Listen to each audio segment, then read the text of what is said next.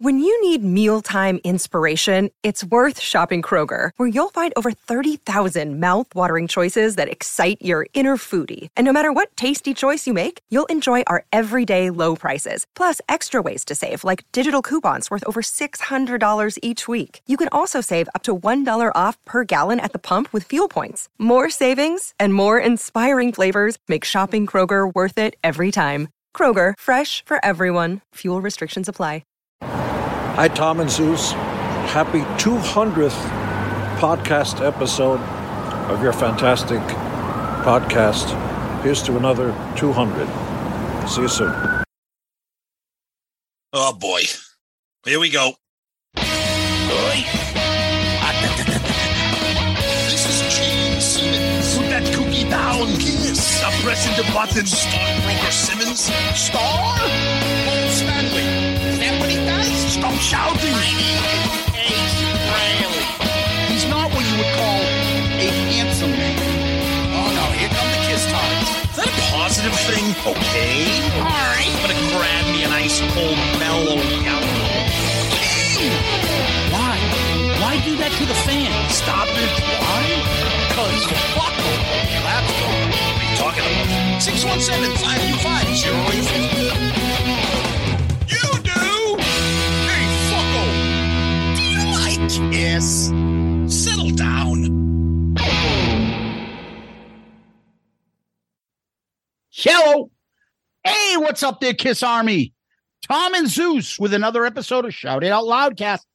Episode 200. Aptly titled 200th episode with Eddie Trunk. Tom, we hit a milestone. 200 episodes. I can't believe that we're at 200, and I can't believe 100 have already passed since the Jericho and Bruce draft of 100 episodes. It's just, talk about time just moving at light speeds. I just can't believe it. And talk about cold opening. Hell yes. The man, Gene Simmons, throwing out there a 200th greeting celebration, wishing us well. Can't get better than that. Can't get better than that for an intro. We'll put the video up so you can see it up and close. Dude, he endears himself every time he talks. Couldn't be kinder to do this for us. Yeah. And tip of the hat and a special shout out and thank you to the guys over at Moneybag Sodas. Gene Simmons, Moneybag Sodas. Yep. Paul, John, and the Wallet, Chris. Thank you, boys, for your friendship, your support, and for being awesome listeners. Yeah, appreciate that. I especially enjoy my interactions with Chris. He's become a real loyal follower, and we thank all three of them. And, of course, the demon himself, Gene Simmons. From Kiss. Yeah, absolutely. Huge shout out to the Moneybag guys for helping that get done for our 200th. And what a thrill, for us to have Gene say our names and wish us well and do our 200th intro. Just pretty fucking awesome. Yes, it is. And on our 200th episode, we got to give a thank you to our awesome sponsor. And he has been giving us all sorts of tax advice through text and other stuff. Well, artists today, if you have a company, you can do this and this and that and get a write-off of this. We're like, what? He started breaking down. We started talking about the Metallica. He's like, my friend and I were analyzing that. They could have a tax-free annuity worth over $5 million if they sell these many tickets for this tour. We're like, wait, what? What? He's like, that's what I do. Yeah. Like fucking Tyrion from Game of Thrones. It's what I do. Okay. That's what he does. Mr. Tax. The tax man, Tony Barone. Yes. Well, hey, Loudcasters. We're going to kind of loosen this up a little bit. Tony has his company, and it's called AB CPA Inc., and we've been talking about them for a little over a couple months now. So he's become a sponsor of our show, And the reason why it works both ways is because never mind the fact that he's an awesome Loudcaster listener. Yep. And he's got some good taste and some taste in music. But the guy is an amazing professional. Yeah. And he's got a great business in Chicago. And just because he's in Chicago does not mean he can't handle business all over this country. We have our funny little line that Tom and I do here. Tom, just so in case you live in where? Topeka, Kansas. or Butte, Montana. Yeah. Tony Barone, the tax man, can help you. So if you have a business, you need help with bookkeeping, financial statements, you do payroll tax returns, sales tax returns, when you file your federal and state income tax returns, or, which is very good, is if you're starting your own business. You can't just start and then realize later on, oh shit, I should have done this. You want to talk to a tax man like Tony Barone up front and get that information before you start your business. And a lot of people are going to start a business fresh in 2023, which is right around the corner, right? So now, if you don't own a business and you're an individual, he can still help you with rental real estate, trust and estate tax returns, sole proprietorships if you do, filing your personal federal and state income tax returns. He's cheaper than H&R Block and more hands-on, and you're helping a small businessman. And I thought you were going to say more handsome, but you said more hands-on, but he's both. He's a powerful and attractive man. And the other thing that he keeps coming up with, and he's going to probably give us a few new ones, but the part about if you owned a business and had employees and you've had a 20% reduction of revenue than you did in 2019 because of COVID or state mandated shutdowns, you can get additional tax credits. And who likes tax credits? Me. The man who in the beginning of this episode, I enjoy tax credits. Now, good luck and congratulations. Now go to my mini golf store and buy some Gene Simmons golf balls.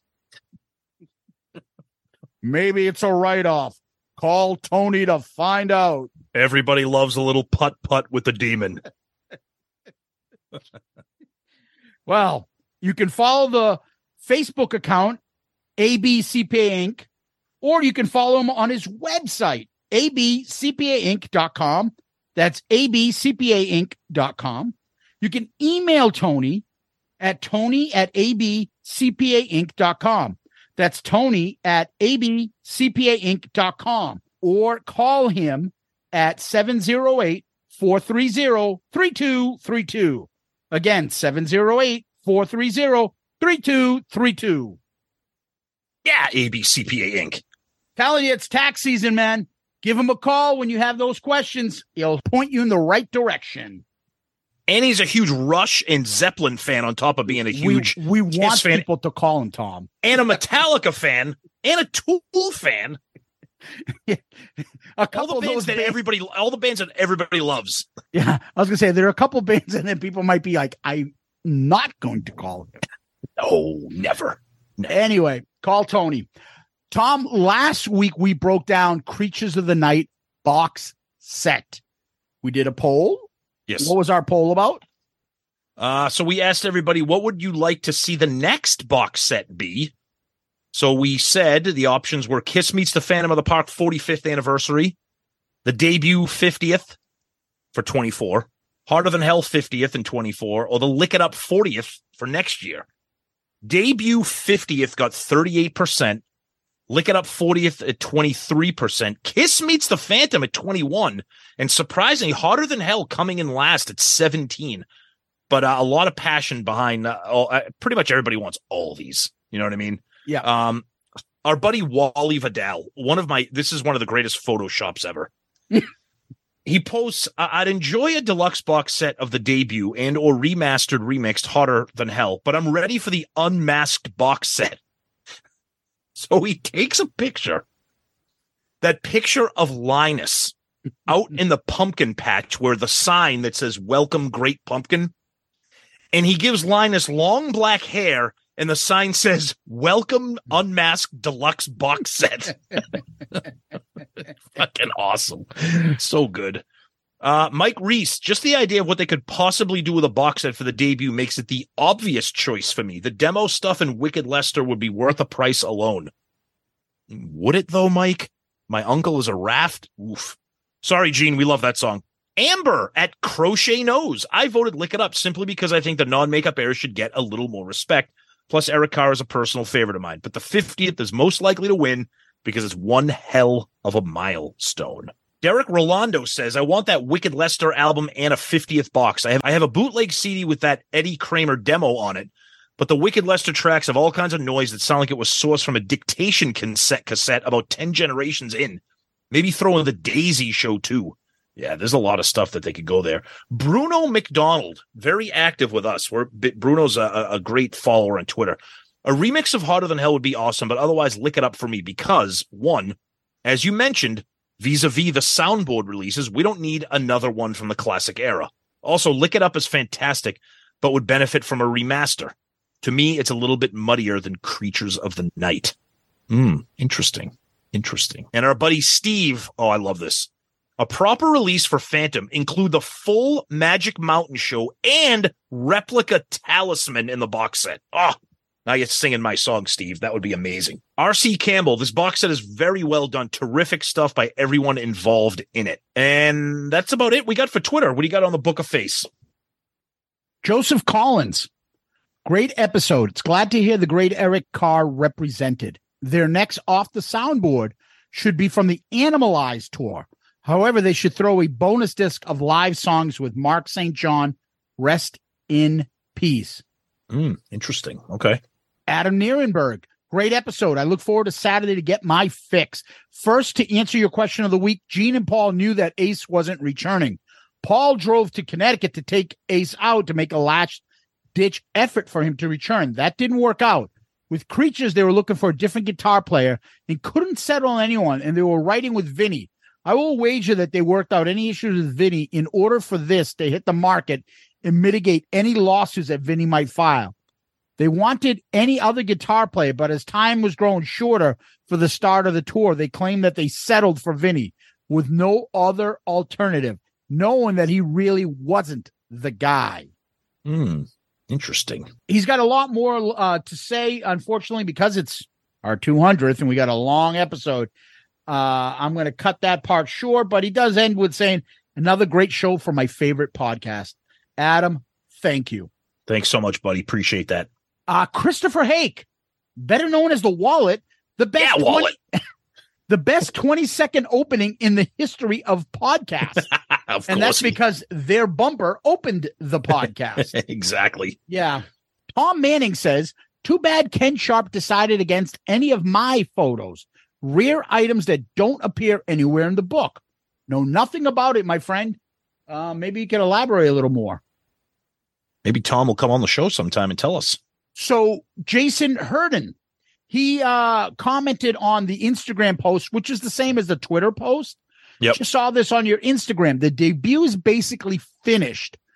It was the first to be worked on, but was shelved due to COVID. It's now 2024 for the 50th anniversary of the release. The next one is already decided.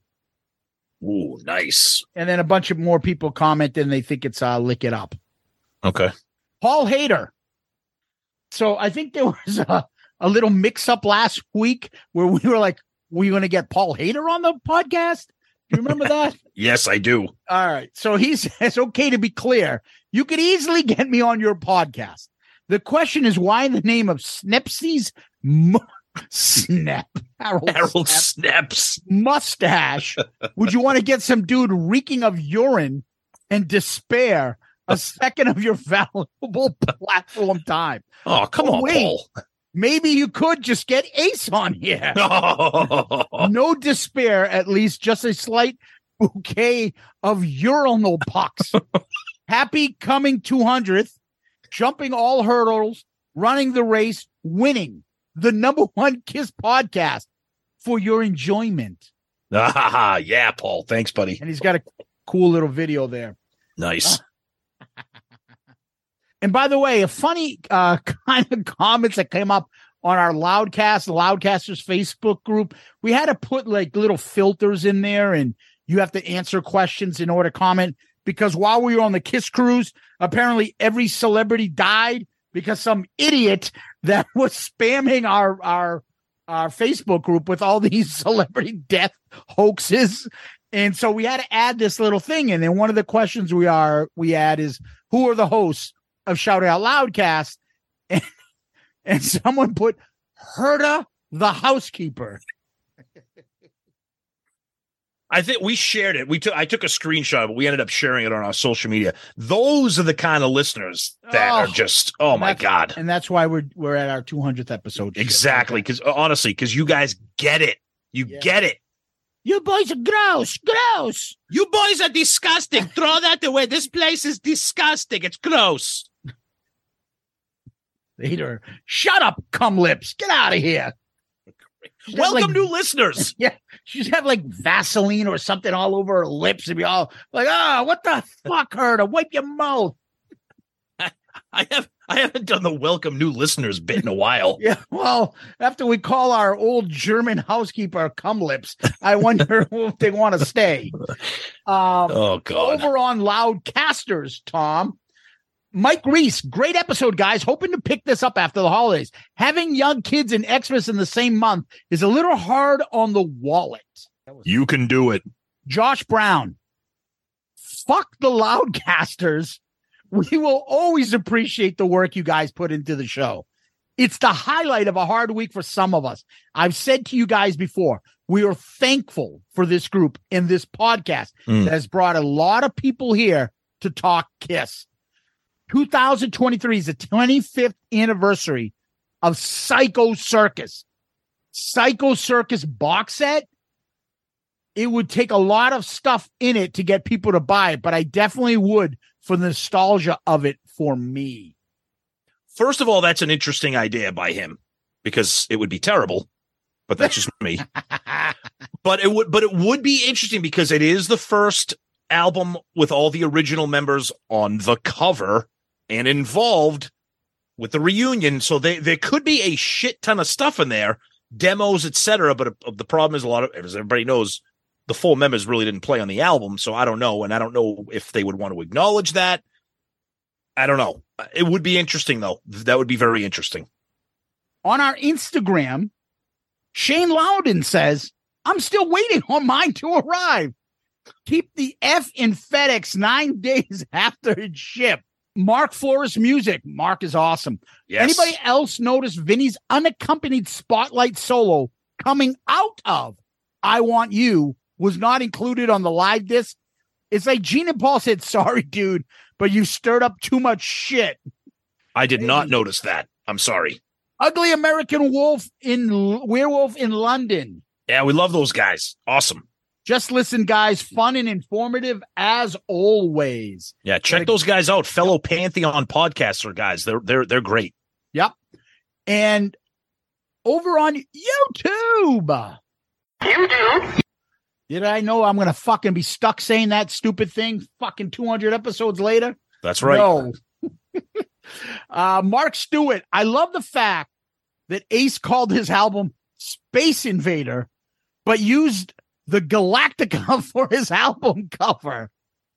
That's inside Kiss nerdery right there. I love it. Is that what I did? By the way, I think it's Galaga or Galaga, however you pronounce it. He has Galactica in here. Yeah. Well, I want to be a video game dork. So okay. Mr. Antonio 2005. One thing I did in my younger years was cut out articles of Kiss in local newspaper and magazines.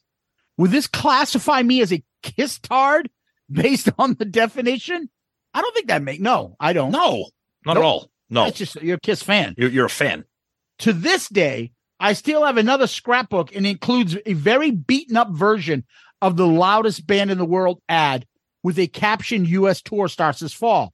So glad to finally get a fresh copy now in the box set. Another great detailed review, boys, and looking forward to episode 200. Cool. Yeah. No, that doesn't. There's a very distinct line before you become a Kiss Tard. Oh, yeah. Marty White, hilarious Ace riffing. God bless you, Marty. And Paul Russell says, Tom sounds like Peter Griffin doing Ace. Oh, okay. That's not intentional. Yeah. As long as he says we don't look like Peter Griffin. No, not yet. Not yet. Yeah. Tom, over to you, buddy.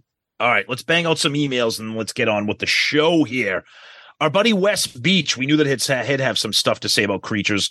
Gentlemen, always dig the unboxing episodes, and coincidentally enough, without any notification from Kiss Online, I got all my creatures stuff yesterday. It was nice to see It's My Life on the double CD and colored vinyl release, and I don't know what all the crying is about the price.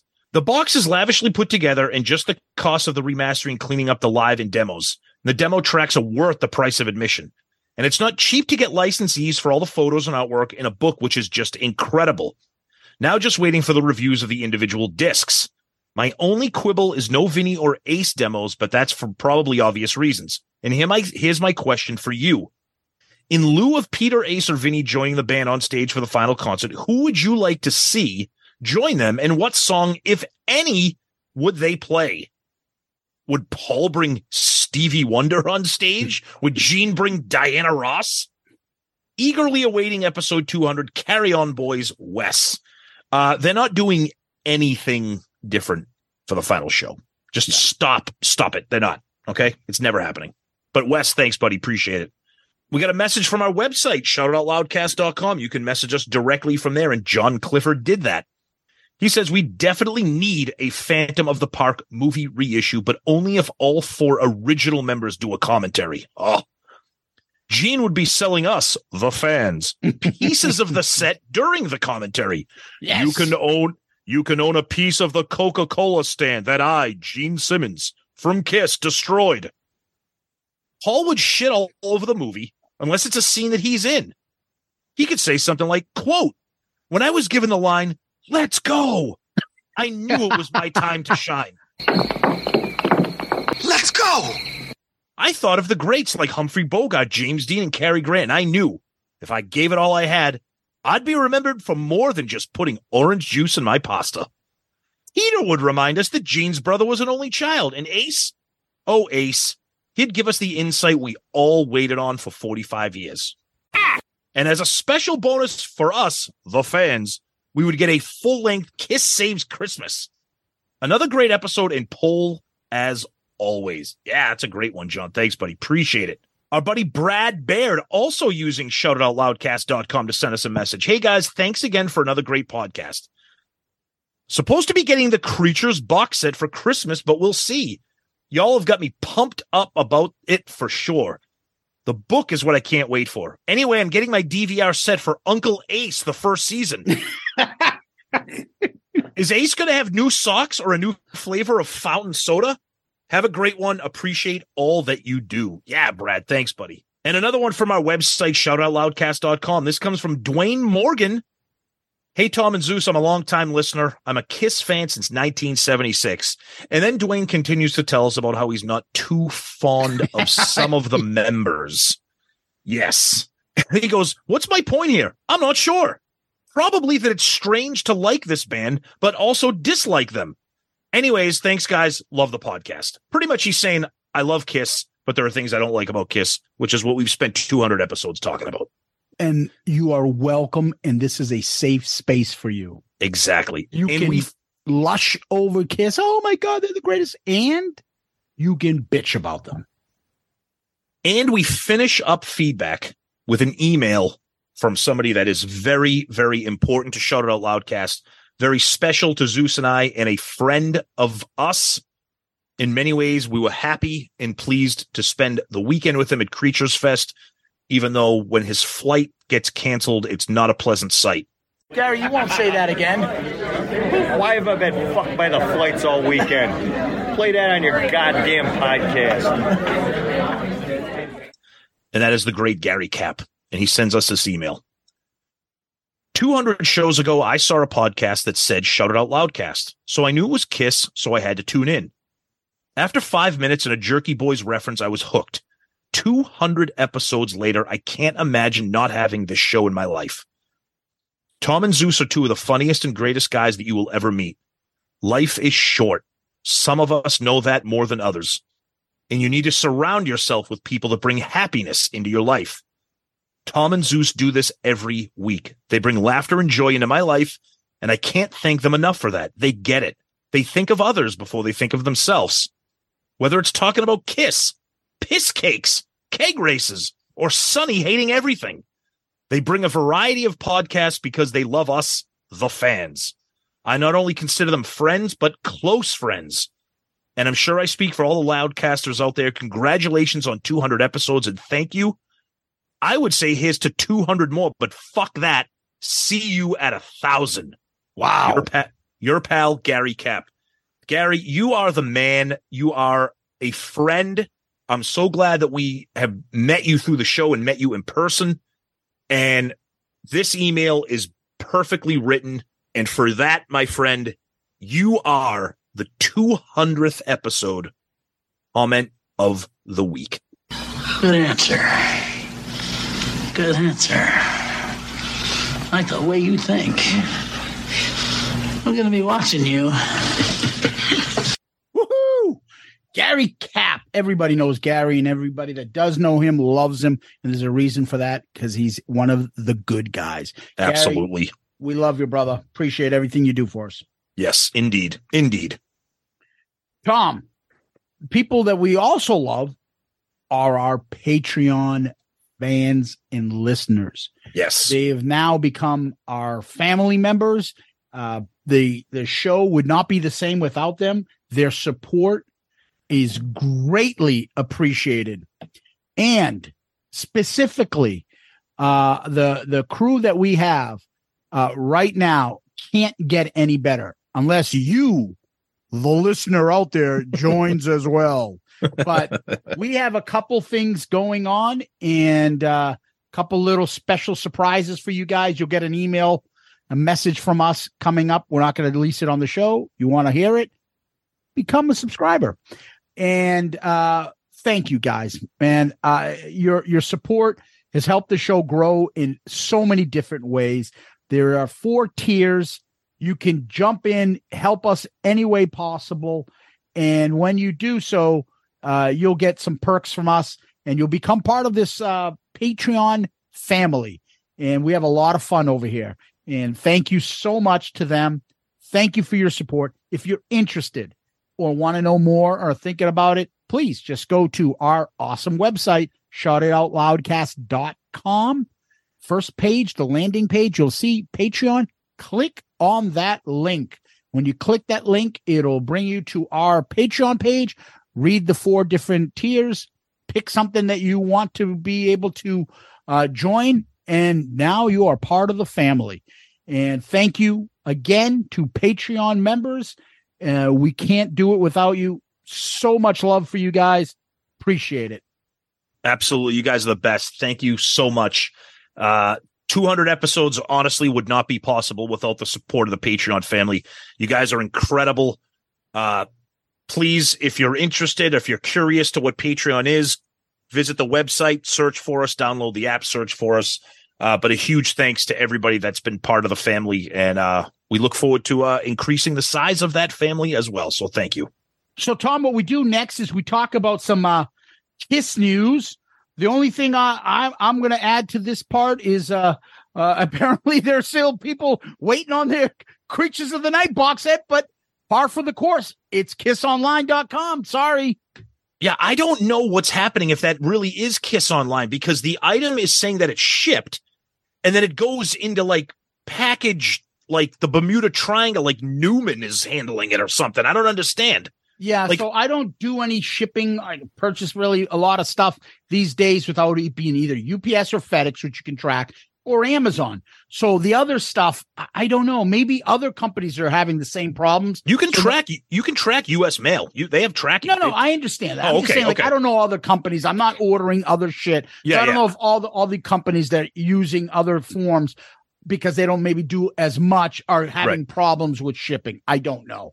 Yeah. But I didn't want this to become a discussion. I want to move on. Yeah. It's just still out there. People bitching about they haven't received their box set yet. Yep. All right. So the big piece of news is we're recording this part of the show on Wednesday, November 30th. And last night in Tokyo, Kiss played at the Tokyo Dome, and it was a one-off show in Japan for the end of the road. And they did make a change. I mean, we got to give them credit. We bitch about it. They added Making Love to the set list. They threw it in after Calling Dr. Love and before Psycho Circus. First time before. I'm with. Listen, I'm with you. However, they did something that we say that they never do. Okay, now they added a song, "Making Love." I have literally never been a fan of that song. The only version I like is the version on Alive 2 because Ace's solo is on fire. That song is whatever. I don't know. They added it, whatever. Other than that, it was the exact same set list in the exact same order. So that's what you got, people. Other news, which is beyond hilarious, and it's unintentionally hilarious, maybe. Our buddy Ace. Hey, what's up, Tom and Zeus? Congratulations on 200 episodes of your TV show. Ace, it's a audio podcast. We talk. Can I get that on a CD? You can't. Sorry, Ace. Okay. So say hello to Eddie for me. No, Eddie talks about Ace. Believe me, we get to that. So this is, I don't know what this is. He's just so weird. I love Ace. So guitarist Ace Frehley has taken to social media wishing, quote, "Happy holidays to all my fans. Here's an early Christmas present from the Ace Man." And then I don't know who asked for this. So here's an early Christmas present from the Ace Man. So you think it's something. So then he goes, "It's my top 10 list of the best sci-fi movies released up until 1960. Hope you enjoy." Dude, what the fuck are you? What are you doing? Hey, happy holidays. Here's a list of random movies from 60 years ago. Here's a list of fruit that I can easily digest. I just want to let you know number one is Forbidden Planet from 1956. Ace. First of all, I like how he goes, "Here's an early Christmas present. Hope you enjoy." What? I love it. Well, it's better than him saying, "Here's a collection of all my tape, a box set of cassettes of my albums." Ace, Rachel is selling those. She's selling blind bags of cassettes for like $1,000. Here's a cassette of Ace cutting his leg on a bandsaw. Oh, fuck. But the other piece of the news here is that he goes, by the way, so the news is here's a top 10 list of fucking movies that are 60 years old. Then the PS part of the post is, "PS, my new studio record is nearing completion. Hopefully it'll be out spring, summer 2023. Like, that's the PS? Shouldn't the PS be, "Here's my top 10 list of movies that are 60 years old"? I don't know, man. I love Ace. I love the guy. But anyways, so he's working on new material. I'm not sure who's looking for that, if people want it, but it's out there. There's an Ace call out there, and they'll take anything he does. Hell yes, there Ace is putting out new music. It's never Ace is putting out great music. No. It's Ace is putting out new music. That's right. That's right. But that's all right, though. God bless him. God bless you, brother. See ya. God bless. Wish you luck in the future. And then in other news, Gene Simmons made an appearance on Bill Maher's podcast, Club Random, and it was fucking incredible. No Kiss talk. No Kiss talk at all. But these two guys together. And some people are really butthurt about that. Why? I find Gene fascinating. Dude, I wish that episode went on for like 4 hours. I love the two of those guys talking together. So thoughtful, strong opinions, but informed opinions. A great back and forth discussion. Like, you could tell that those guys have really good chemistry together. Like, the two of them could do a show together. It was great. Yeah. Gene is so, I'm not even going to say what he said. There's a couple funny lines in there, but I mean, two of my favorite people to hear talk. Yep. And because they listen to other opinions as well.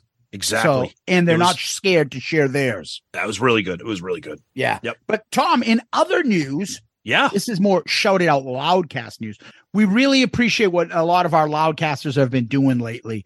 And they did it last year, and this year they're doing it again. And that is putting on social media all of their Spotify list and how much they listen to our show and where we rank in their top 5 podcasts listened. Guys, continue doing that. You have no idea how much that means to us. We love seeing that. I'm trying to get as many screenshots of these as possible. Maybe I'll put something together with it. Yeah. But thank you for doing that. We really love it. It makes us smile. So if you want to see Tom and I smile, keep putting those Spotify playlists, mentioning Shout It Out Loudcast or the minutes listened to us. I know there are some funny guys out there that say, 8,000 minutes. Yeah, that was just feedback on the last Kiss Cruise episode. Hey, that's okay. We love them anyways. Yeah. But guys, thank you so much for that. We really appreciate that you're listening to us to the point where it's the number one podcast on your Spotify, but then you're sharing that screenshot and stuff, because we know Spotify does the Spotify Wrapped at the end of the year with your music and all that stuff. So we just really appreciate that you're doing that and that you're sharing that on social media. It just means so much. And again, 200 episodes wouldn't be possible without this kind of fan base, and we love you guys for that. So thank you. Yeah, Tom. So that leads us to our episode and topic. But before we get to our 200th episode topic. What's that? You want me to do a bumper for your show? Oh, wait, I can't do bumps anymore. Rachel told me it's not good for me.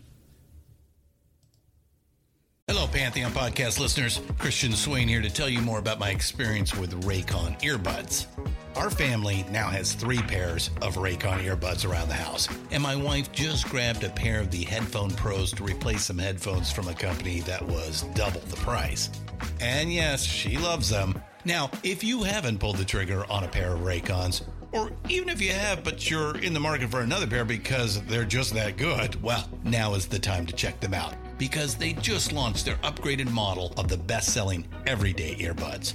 With Raycon's upgraded everyday earbuds, now you also get active noise cancellation, ergonomic design, and multi-point connectivity that lets you pair with 2 devices at once. New quick charge function, 3 customizable sound styles, plus awareness mode. Available in a variety of vibrant new colors to complement any and all skin tones. I even have a pair of earbuds in a cool green color.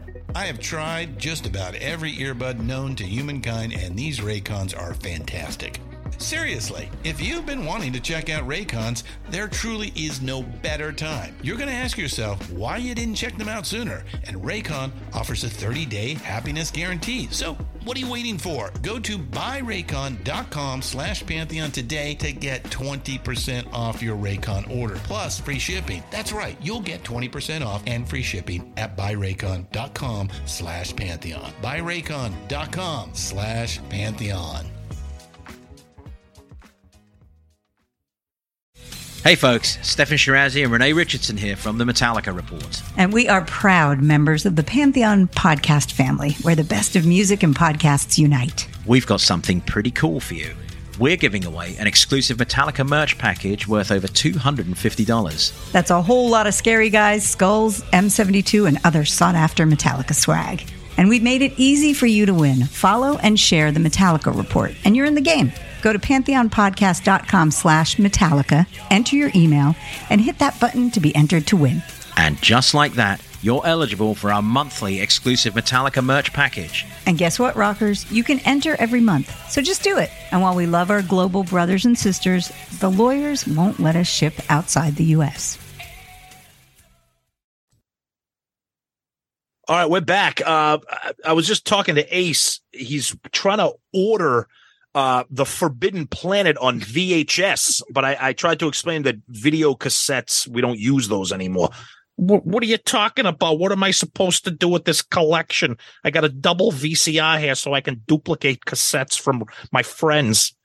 It's DVDs now. Sorry, Ace. So that's where we're back now, though. So yes, and we're back. and this is our 200th episode. Tom, we started this in 2019, about, I don't know, the summer of 2018. We came up with this thought, like, hey, why don't we do it? What do you want to do? I don't know. And I just had learned what podcasts were. You brought it to my attention. Like, you could talk about Kiss, and I could listen to it at any point in time in my day. Yep. Holy shit. And then, just like our heroes, we're like, well, we got to do it our way, right? We wanted to be the podcast we wanted to hear about Kiss. Exactly. And we wanted to add our personality, our humor, our jokes, our references, our pop culture, what we do. We've been saying this for 200 episodes. What you're hearing is what you would be hearing without us hitting record. So this is us. And the fact that this is translated into something that has reached 200 episodes, and to the point where we can celebrate this by having Gene Simmons do an introduction to it, and then spend 90 minutes with somebody like Eddie Trunk, who tells us that he listens to our show, is just, it's an incredible thing. And we're so proud of what we have done, but we're so proud of you guys as fans, listeners, and supporters, the community that has grown to make Shout It Out Loudcast what it is. It's incredible. And we're beyond thrilled. It's exactly the point. It's us. So it's not just Tom and I's 200th. It's all of our 200th episode.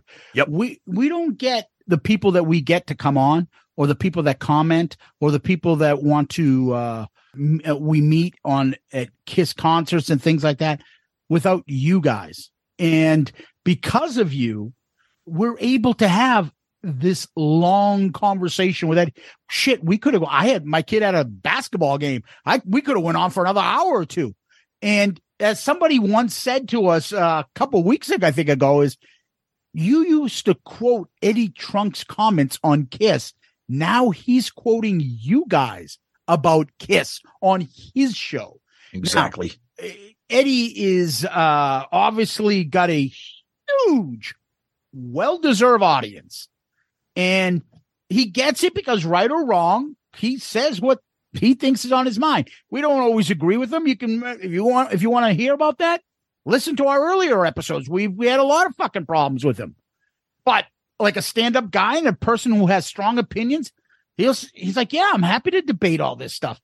And as he says, I get fucking offers all the time to come on shows to talk and stuff. But I want to come on your show because I actually listen to your show. And why do I listen?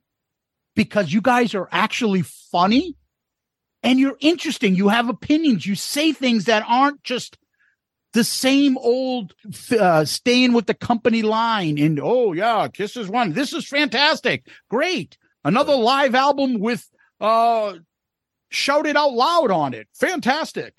I enjoy the fact that it's taken 3 weeks for me to get the box set. Yay, it's not Kiss's fault. Yeah.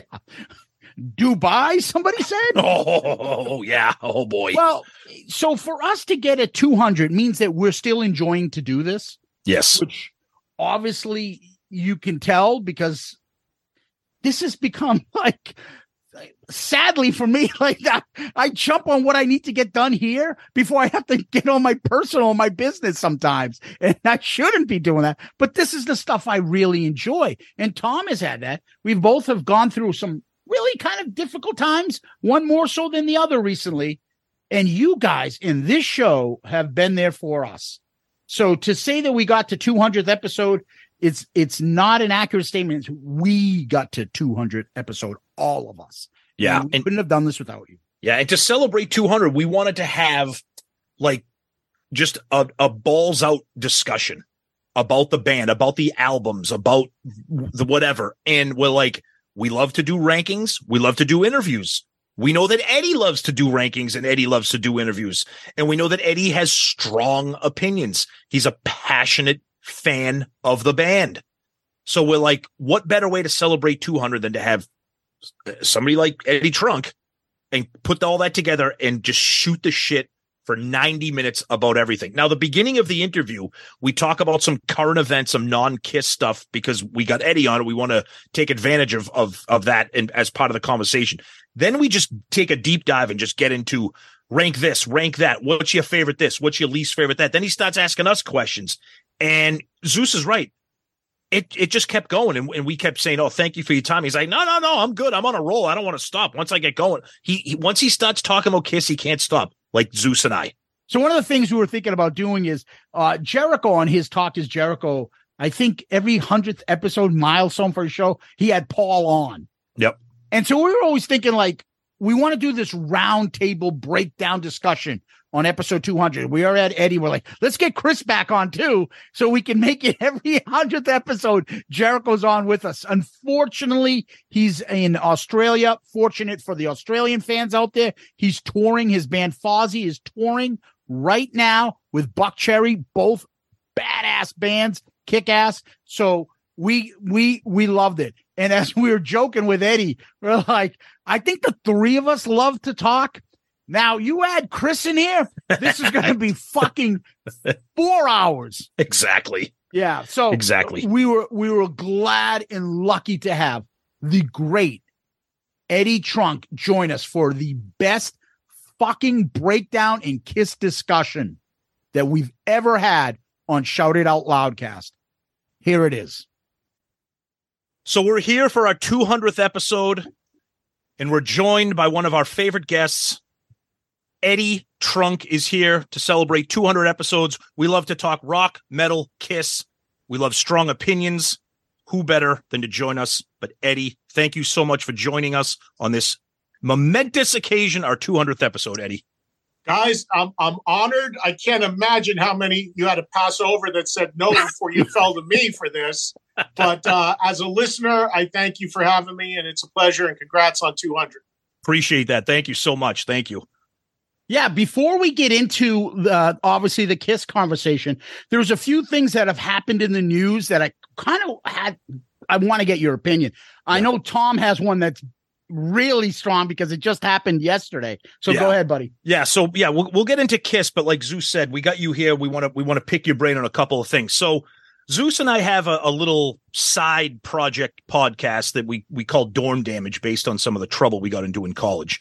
And it's stuff that we talk about that's not really Kiss related. And we did an episode earlier this week because the news just broke yesterday on Monday, November 28th, that Metallica blew everybody away with the announcement of their new album, their single, in this incredible tour where they're going to be playing 2 nights, completely unique set list, different opening bands. Just mind-blowing for a Metallica fan, mind-blowing for a music fan. But Zeus and I talked a little bit and want to get your opinion quickly on that and just how innovative that is for a band that's been around for 40 years. Yeah, I as some know or maybe don't know, I do a daily talk show about rock music on Sirius XM every day. So shameless plug here at the top. 3 to 5 Eastern every day on 103, and it's on the app. And we do this every day. And I just got off the air at the time we're recording this, and I just talked about that at length because it's really, I don't think any band in the history of touring has ever done what Metallica has done. This is ambitious on so many different levels. First of all, they've mapped out their next 2 years in advance. Yep. They're never going to do those like 200 city tours again nonstop. They have their own planes, they fly home, they go back, what have you. So they've got all those luxuries and ability to do that, which is great. But to be this innovative and to not only say we're doing 2 nights in every city and never the same song between night 1 and 2, and then to the point we're going to change the opening act so you go 2 nights and you don't hear from anyone the same song twice. Think about this. That means people are going to go see Metallica, and one of those nights, if they only go once, you're not going to hear Enter Sandman. I mean, I'm fine with that, but it's just amazing. And I get so many calls from people to my radio show about why did bands change their set list? Well, there's 2 reasons. One is because most of them are so worried about deviating from what the hits are and what works. Touring is so important. They're worried they're going to lose people coming back. But the other reason is just laziness. They don't want to take the time to rehearse. Exactly. It's dialed in. They know it inside out. And it's like getting on a bike, and they don't want to put the effort into learning songs. Most bands have told me that honestly. So for Metallica to do this, they're offering 2-night ticket packages. They're offering discounted tickets if you're under 18 to get younger fans in reasonably. They're offering a ticket. You can go to any show on any continent. It's completely amazing what they're doing. And, I go way back with those guys from the beginning. I just hosted a show for them in Florida a few weeks ago where they played nothing but songs from their first 2 records because it honored the label I used to work for. The way they do things, their infrastructure, the way they've never forgotten their roots, the way they think about the fans, it's unlike anything I've ever seen. Yeah, it's incredible. And was that the Megaforce event for the Johnny Z, the passing of Johnny Z? Yeah, and just the fact that they did that. I mean, for people that don't know the backstory real quickly, they started on Megaforce Records. I worked at that label, vice president, 86 to 90. I got there just as Metallica was leaving. Yep. But as soon as the founders of that label, John and Marcia Z, my former bosses and the people that brought Metallica to the world initially, when they both passed away in the last couple of years, I'm in touch with Lars, and I was like, man, it'd be great if we did some tribute to them. And they just ran with it. And then he called me and he's like, hey, I want to make sure people coming to this show know the importance of them. So we want you to come out, talk for like 10 minutes to the audience. I mean, they flew me down. I mean, they just know the way to do it. Yeah. They really do. And if you're a Metallica fan, I mean, to the point of changing the opening acts, incredible. It's amazing. And great acts too. Well, they're not painter. It's not a couple painters. Right. Definitely not a painter. Yeah, and the thing about is, as we talked about this episode, with Tom and I were laughing about the bizarre world of Kiss doing something like this. Like, what are the odds? Kiss has been at this 50 years, and we keep laughing about the set list, and that's our kind of our bitching that we do all the time. We're like, they did that Dubai thing, and they're like, oh, we have a couple minutes before midnight. What song should we play? I don't know. Strutter? I saw that. Like, you haven't played Strutter? You've been playing for 50 fucking years. And you're still maybe we do Strutter. Hey, speaking of that, and again, we can talk about anything and we probably won't be all over the map. Yeah, go ahead. We're all just geeks. But speaking of the Dubai thing, and I honestly don't know the answer to this. I had got calls to my show. People were pissed off that bought some sort of super deluxe thing and they still haven't gotten their stuff. Is that true? See, so the reason Zeus and I are laughing right now, Eddie, we shouldn't is because on this show, Dubai, just the word itself is a punchline in the Kiss world. Okay, because that's right. There were all these packages. You could get the Blu-ray of the concert. You could get these super deluxe premium packages. Like your name would be on the DVD as a producer or something. Yeah. You could buy these. There are some packages worth over thousands of dollars. Correct. So yes, it's been literally 2 full years. Not only have people not received their items, there hasn't been one word from anybody about it, except for Doc on the cruise made a comment saying that the band is going to make it right or whatever. That's it. No one's addressed it. No one's talked about it because they don't go to a place where someone's going to ask Kiss about it. Like, hey, what happened about that? Yeah, but that's ridiculous. Thousands of dollars of the fans that are the bosses that you're just leaving twisting. Correct. That can't happen. That's next level, legal shit, I would think. Well, it's funny too. It's funny too because you don't even really hear people talking about it anymore, which is why when we brought up Dubai, the two of us just start laughing because we're not laughing at the people that got screwed out of their money. We're just laughing at the ridiculousness of the fact that Kiss put on this event and sold these packages and sold these things, and there's just no liability. There's just no responsibility for that money or for those items. It just doesn't. That just doesn't sound like. I don't even know how that's that's just not something you can't even if it was a third party that was the fulfillment company, somebody's holding that money. You've got to go and make that right. Correct. Yep. No. It's the same thing with their product, kissonline.com. So everybody purchases these brand new box sets are coming out. I got to get it. Yeah, it's still in shipping. Everyone goes on Amazon, gets it the next day. Kiss Online, weeks away. Hey, it says it's in Ohio. I live in Florida. It shipped from North Carolina. Where the hell's my shit? And so now Dubai is now like, hey, I got Dubai'd on that Creatures of the Night box set, right? It's terrible. You don't want to laugh because that's real money to a lot of people, and that's just bullshit. Like I'm not cheap in any way, but I also worked hard for my money, and if I spent money on something, just all I want is what I told I was going to get. It's just like when people call my show and they went to a meet and greet, and like the person didn't fulfill what the rule of the meet and greet is. You got to go letter of the law. And if you're going to charge somebody to shake their hand or take a picture, it's all got to be laid out. Hey, real quick on the Creatures box, because I know you guys reviewed it recently. Yeah, go ahead. Yeah, we were going to get to that. I have it. I haven't dug into it deeply, but I have it. Yeah. Do you know, because I heard about half of your show so far where you reviewed it. Yep.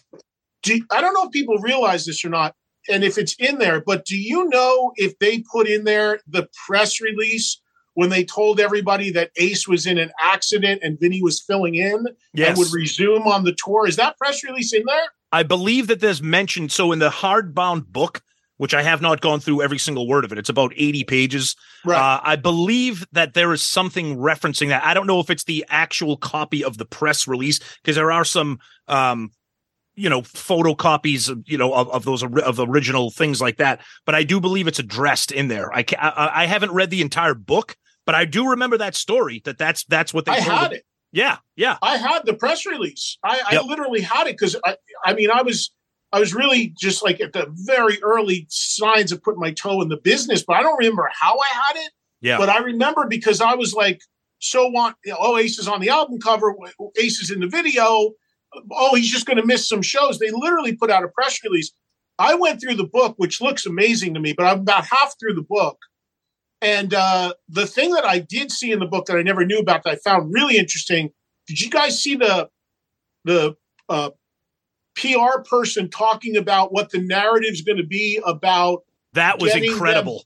Back to like rock and reestablishing rock. That copy of that PR notice, it was like the bullet points about what they're going to do to get Kiss back on track. That was really interesting. Yes, I'm with you guys. I love periods in bands' histories where there's all this like weirdness and upheaval and what have you. Like that period for Kiss, like Dynasty into Unmasked into Elder into Creatures, is so interesting to me. And there's moments I really like musically there. And like, I'm the big Aerosmith fan. So like the Rock in the Hard Place, Joe Perry project period. Oh, yeah. Like it blows my mind that Aerosmith played with Crespo in Boston and Joe Perry went to the gig. Like, love that shit. Yeah, it's crazy. Yeah. It's crazy. Yeah.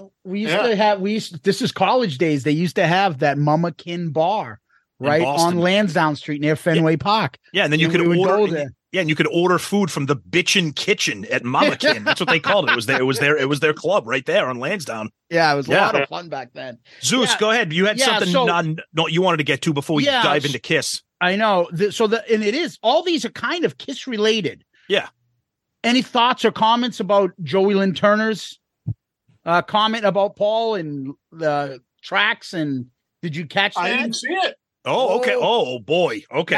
Now I'm worried because I'm going to paraphrase, but he made comments about, hey, bands that can't do it anymore should just give it up. And then someone brought up, well, you mean like Kiss? He's like, well, how much money do you need? I mean, like, there's some pride thing involved here? Like, why do you need to do that? And it was kind of, and he's like, I don't mean to pick on them, but like, don't. Where was this? It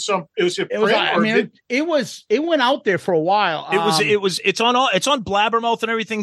Joe Lynn Turner did an interview with something called Metal Castle. I apologize if they're a podcast or a publication. Yeah, and they talked about it, he threw Kiss out there, and Zeus quoted it right. He's like, don't you have enough money? All you're doing is destroying your legacy. And then he goes, I'm not trying to point them out. Okay, well, you just did. Yeah.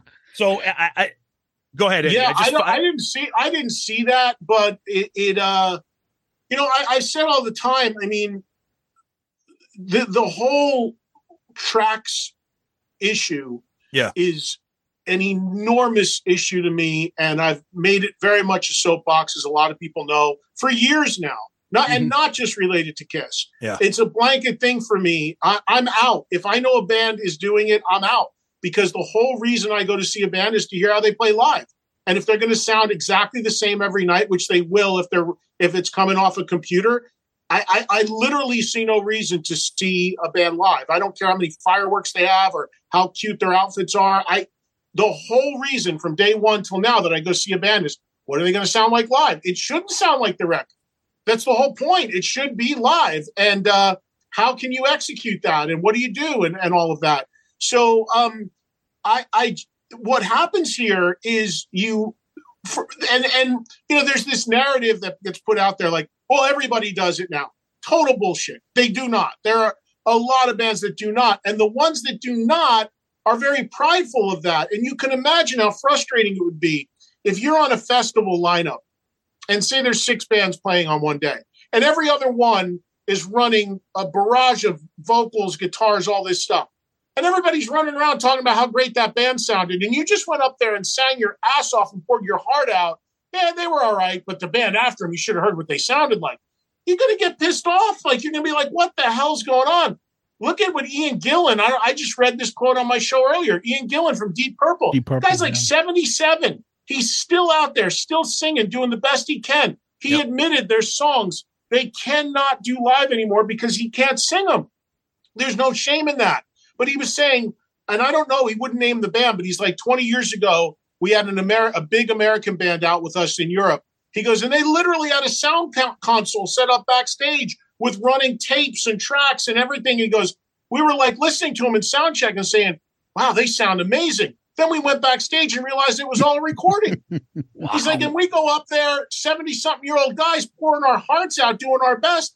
So eventually, artists are going to take exception to it. And they should, and fans should, because they can't figure out, like, where are we going here? Like, it's a super slippery slope. It really is. And that's why I'm so passionate about it, because when you get to the point of, who cares? And there's indifference about it or not any concern for it at all, then get ready, because every rock show you see is just going to be a recording. It's happened in pop music. I bring this comparison up all the time. Ashlee Simpson, Saturday Night Live. People went crazy. 3 weeks ago, the pop artist Dua Lipa charging thousands for tickets. Yep. She's on stage on her platform singing, drops the mic, lead vocal still pouring through the PA. She frantically runs around looking for her mic, gets it back, totally exposed.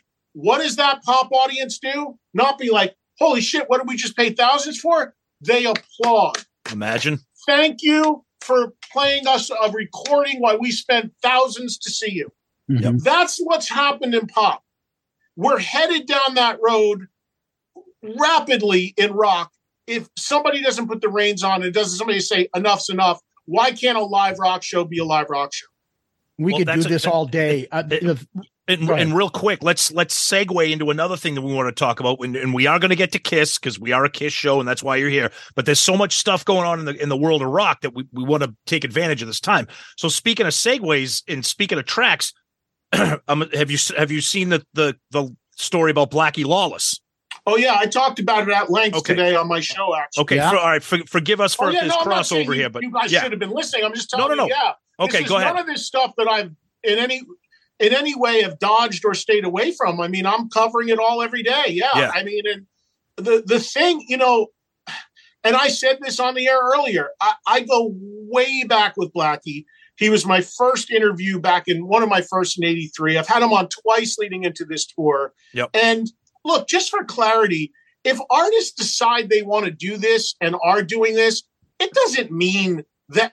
It means that I'm not interested in going to see them because it's not live and it loses all luster for me. Right. But it doesn't mean I hate them personally or I won't talk to them or they're on a festival, I'm walking out. It's none of that. It's just, again, if it's controversial that you think a live rock show should be live, then I don't know how far this is down the road we've fallen. But the thing with Blackie is interesting because he has not toured in America for 10 years, which is why there's so much interest on these shows. Yeah.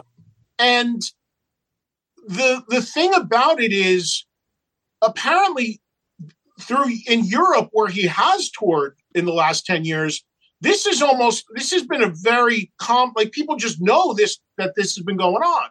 It's new to the American audiences. I have not seen the show. I've seen the videos, and many pointed it out to me.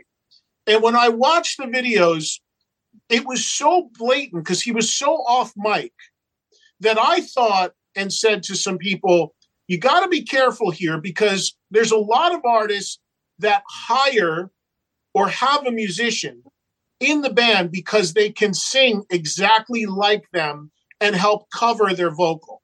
And by the way, I have no problem with that. As long as it's done live, I don't care if you have extra musicians. Yeah. So, David Coverdale last tour had 2 keyboard players in the band. Whitesnake doesn't need 2 keyboard players, but the guy sings like a bird and helps David out. Yep. No problem. Cool. Yep. Aerosmith has a guy named Buck Johnson. He's on the stage. Steven introduces him. He helps Steven out. He sings with him. So I thought, because looking at YouTube videos, I'm like, there's no way. There's got to be a guy, maybe he's just out of shot, singing with him. So I think that Blackie had to be, and I give the guys, even though I don't agree with it, I give the guys that are honest about it credit for being honest, because Blackie I got into it with this guy who I don't even know from this new band called Falling in Reverse. Yeah. I saw that. Yep. That made huge news. All I did was I was just shocked that I'm like, you guys don't think this is a problem. You now have a band that canceled, and to their credit, admitted the truth. Yeah, because their laptop was because their laptop was stolen or lost. Right. They literally admitted it. I didn't say they admitted it.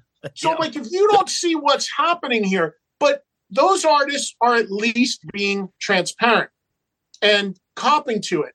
But there are tons of people that aren't. And I don't care where you land. I just don't get it. And with Blackie,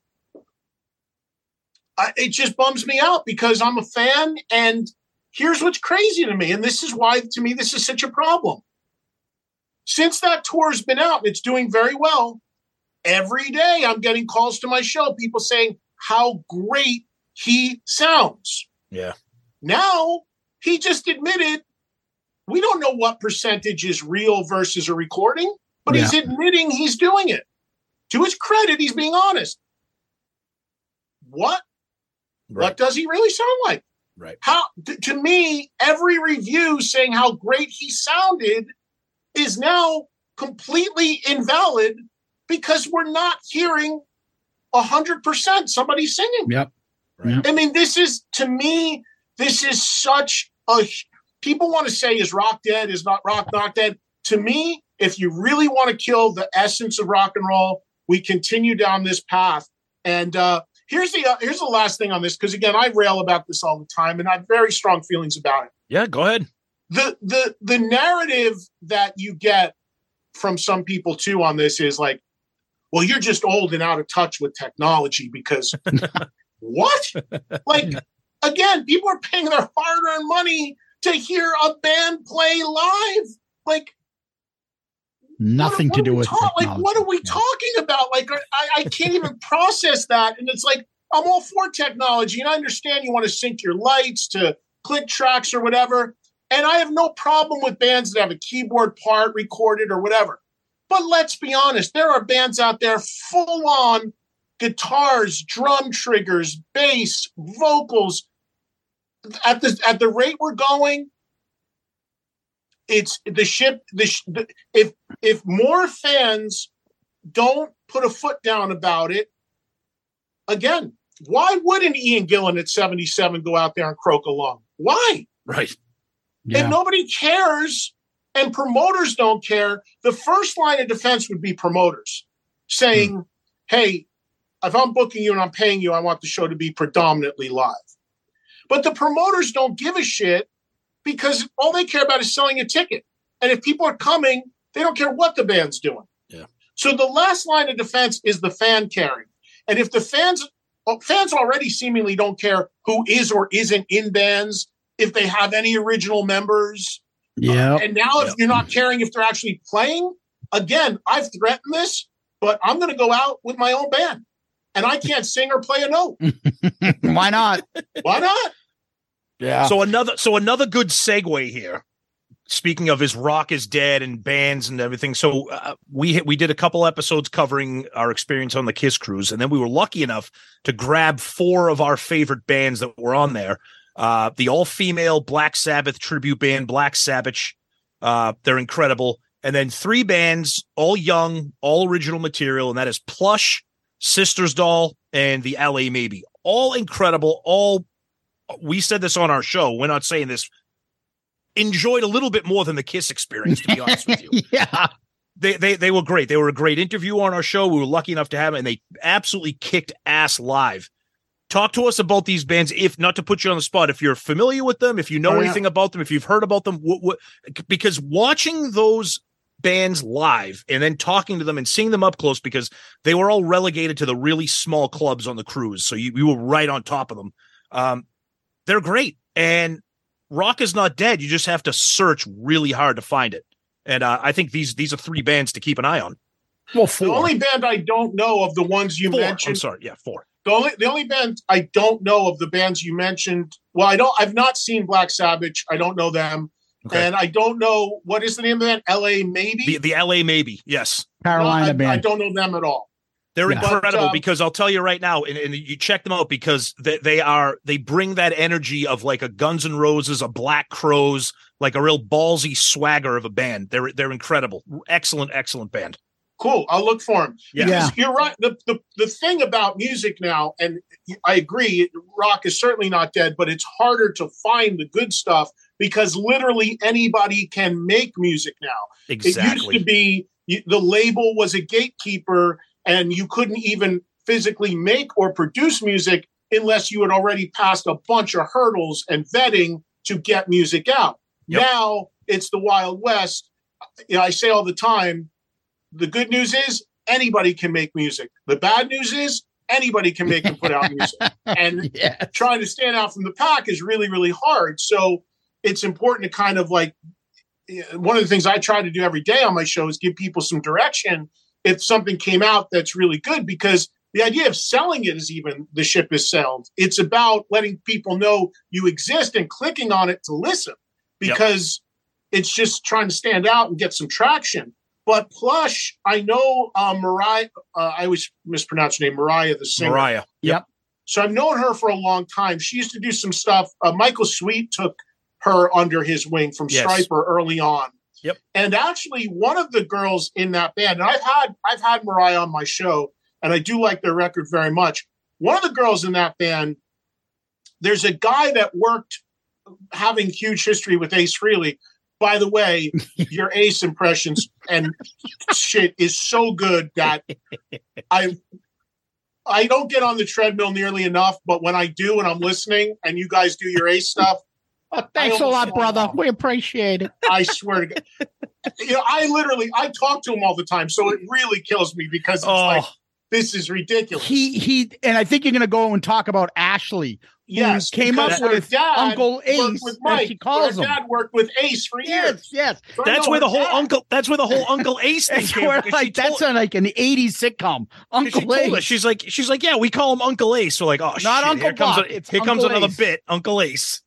Yeah, and Sisters Dolls. So I just saw them recently. So yeah, my history with them is I know that. So when Peter did his final performance thing about 6 years ago in New York, I was there, and they were his backing band. So I met them then. And then Peter's wife contacted me recently and said that they were trying to do some dates in America. Could I help? She was just trying to help them out. So I got them booked in Vegas, where I have a second home at a club called Vamp. Yeah. And then I was just in Vegas a couple weeks ago, and some friends of mine, including a guy named Brent Woods, who did all the music directing for the Kiss Cruise for the Jam. Yeah. He has a Zeppelin tribute, and it's called the Moby Dicks with Brian Tishy, and they're phenomenal. So I went to see this Zeppelin tribute, and Sisters Doll was opening because they had just come off the cruise and they picked up an opening slot at Vamp. Great young band. I love what they're doing. Great guys. Yeah. But when I saw them, they didn't have a bass player. So you want to go back to the tracks thing. Yep. There's another example. It's not just vocals. Like this is another trend that's happening. I'm seeing bands like, well, we don't have a bass player. We just put it on a computer. I'm like, what? Like, is bass like not an essential live instrument? Yep. So when I saw them, sounded great, but when I saw them after the show, first thing I said to them was like, you're going to have a bass player, right? Please tell me the guy's sick. He didn't make it. Something happened. And they said that. They said, yes, we're going to have a bass player. So I get it. They picked up a gig, whatever. But Sure. But outside of that, those guys, they told me they're doing quite well in Australia, and they're trying to make some inroads here. Yeah. Good All stuff. great little bands. So yeah, let's There's so get many. let's get to the Kiss stuff. We certainly don't want to miss out on that. So when we decided to do this, we're like, our 200th episode, and we like to always say that we are fun Kiss conversation. We like rankings, we love debate, and we like to argue these things. And before we started, we realized there's 10,000 Kiss podcasts, and nobody kind of does this stuff. They'll break down like, then Peter bought this vase at this store, and then Gene did this in 1974. Like, okay, who's going to talk about what's better, Live 1 or Live 2? Like, I love that shit, and so does Tom. Yep. So we're like, for our 200th, let's get back to that. And who better than you to help us debate some of these big issues? So we're going to put you on the spot. Yeah. All right. So we have some rankings and stuff we wanted to go through with you. And I'll start with an easy one. Okay. What I think would be pretty easy, but we all know the 4 solo albums, right? In 78, rank them. Oh, I thought this was going to fly. Yeah, I thought this was going to fly right off your tongue. No, because so my issue is with 1 or 2, which goes back and forth constantly. My sure. 3 and 4 are easy. my 1 and 2 is brutally tough because it's 1 and 1A, 1A and 1. Say today, because 2 years ago you could have been really into one album. Today, if you had to say, who do you have? Those 4. Okay, so my number 1 is Paul. Yes, that's the right answer. We both. Paul's 78 solo album is one of my favorite records of all time across the board. Yes. The 1A is Ace. Yep. I mean, it's right there. Gene at 3, Peter at 4. Now, okay. The thing with Peter is, I'll be fully honest here. When I was a kid, 78, so I'm about 10 years older than you. 78, yep. I was 13, 14. And we had a department store here in New Jersey called Two Guys. And my parents took me to buy the record, and I could only pick one. And for whatever reason, I picked Peters because, I loved all 4 guys, but I just started with Peters. And as a 13, 14-year-old kid coming off a Love Gun and a Live 2, my jaw was on the floor because I'm like, what is it? Like, this isn't even rock. Like, I don't know what's happening here. So I had my parents drive me to return it. Oh, no way. No way. Because I could only get one, and I couldn't even, I didn't even know what that music was. Yeah. Like, I didn't know, R&B flavored, but I didn't where's Black Diamond? You put on Peter Christian here. I Can't Stop the Rain. You're like, what the fuck is happening right now? I love it. No, now you love it. Well, Zeus, that's where I'm going. So the 13-year-old little headbanger in me, give me something. And I think I got Gene next, and I heard Radioactive, and at least there's a little chug in that. Yeah. So all right, cool. And then I got the other records. Now, in retrospect, as a 58-year-old guy that's a little more well-rounded musically, I completely appreciate Peter's record and like it for what it is completely. Really interesting when you think about Paul doing Soul Station now. Yes. Peter was 40 years ahead of him. Eddie, we've been saying that since Paul dropped that Soul Station record. We said the same thing. Yep. So I respect and really, really like the record. That being said, at my core, I'm a hard rock guy, so that's the way I got to rank. Okay. All right, it's funny. It's funny because it's usually the more interesting discussion is who has what ranked last. Yeah. Because it's always like you. It's always Ace and Paul kind of fighting for that number 1. And then it's like, okay, but who's the worst? Because some people like, well, I'll give credit to Peter because he was original and thoughtful and he knew it was close to his heart. Gene was just a total mishmash of trying to get every celebrity under the sun onto his let me record. get Lassie on or Rin Tin Tin on this record. Right. But no. All right. So hold on. If you think about it though, real quickly. Yeah, go ahead. I always say this. If you think about it, the whole Peter was the only guy that really used the platform at that time of doing a solo album for the right reason. Exactly. Because if I've saying this to this day, if like I just had Robert from Stone Temple Pilots on my show, nice. And he made a record completely different than STP. Yep. And it's nothing like STP.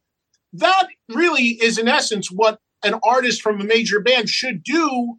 Stepping out of that band, why make something that sounds just like you would have made in the band? Yeah. So in that way, Peter was really doing what was in his heart, and was a very brave thing that he did. It just didn't connect with me at 13, although now at 58, I completely appreciate it. Yep. Yeah. Okay. We got a bunch of things we want to get to here, so I'm going to try to shuffle up our list, and because we know your time is valuable here. I'm good, man. Once I get going, I'm into this shit. Perfect. So I'm going to go out of order. Zeus and I kind of had a temporary template here, but this is one that we always talk about, especially me and Zeus, our friends, our Kiss fans, people on the cruise, the non-makeup Kiss albums. From Lick It Up to Revenge. Rank them. Lick It Up, Animalize, Asylum, Crazy Nights, Hot in the Shade, Revenge, and Carnival of Souls. I'm sorry.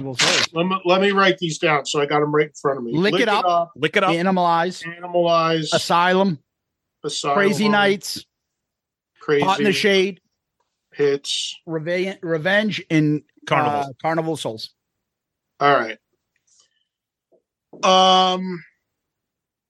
My number one is Asylum. Woo. Okay. I can give you reasons, but I'll run them down first.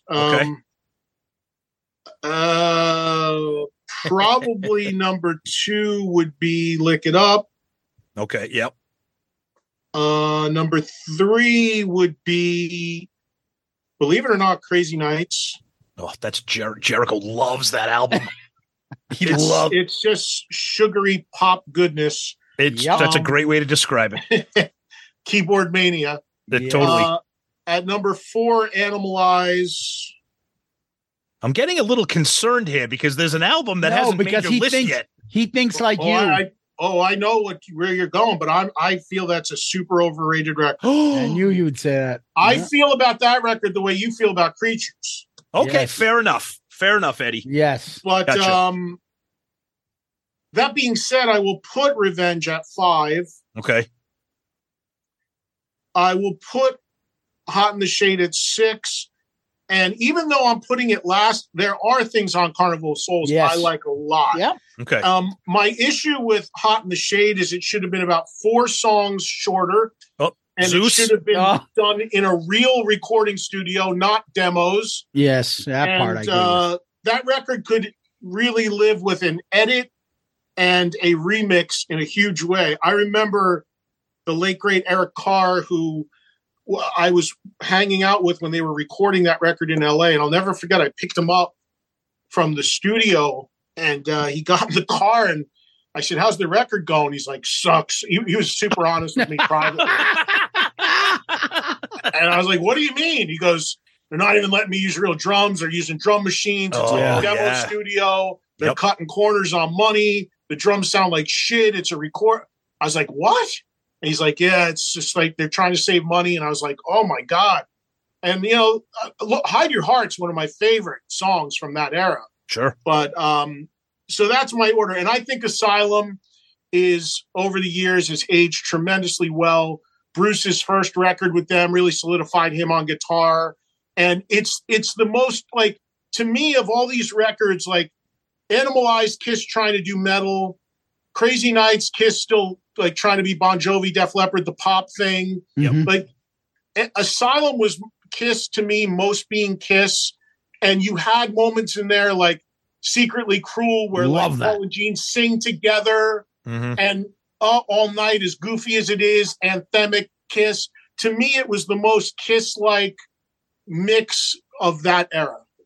Yeah, I think what Zeus and I talk about this, I think one of the biggest things about 80s Kiss or unmasked Kiss, primarily 80s Kiss, is, and we've kind of come to love this, is the Gene stuff. Because when you for us, when you think of unmasked, unmakeup Kiss, you think of Paul, because obviously Paul was the frontman and all the songs were Paul songs.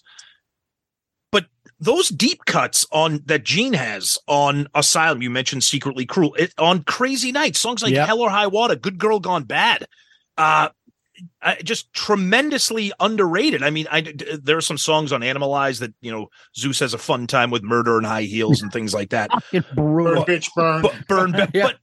But it's a great riff.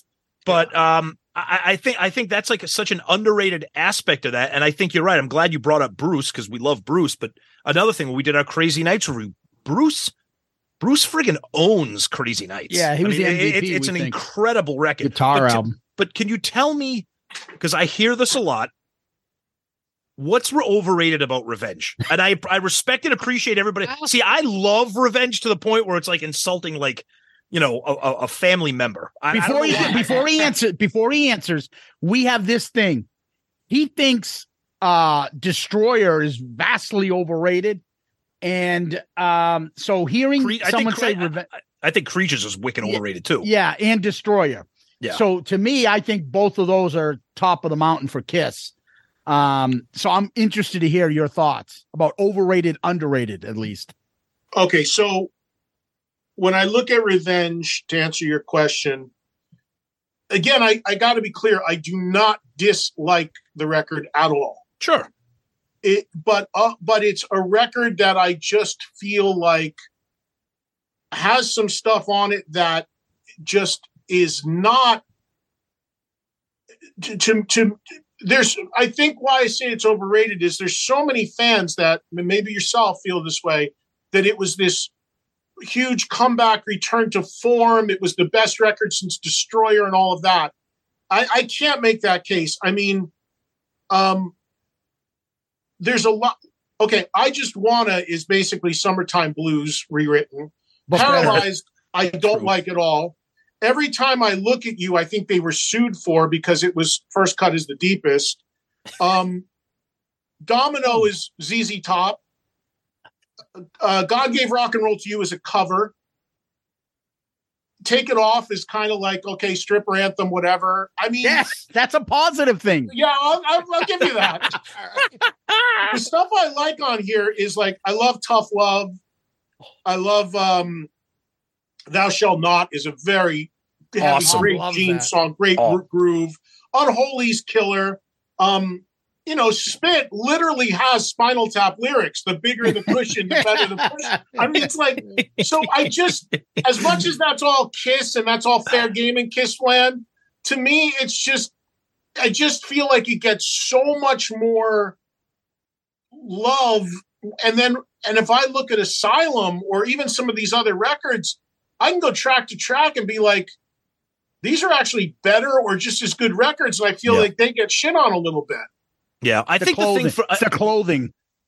I think the thing for me with Revenge, it's twofold. I'm a Gene guy, and it's a Gene heavy record with Unholy and Thou Shalt Not and Spit and Domino and I think to me it's a harder edged record, and I think it's Bruce's. Me personally, I think it's Bruce's best record, which is saying a lot because everything Bruce does is awesome.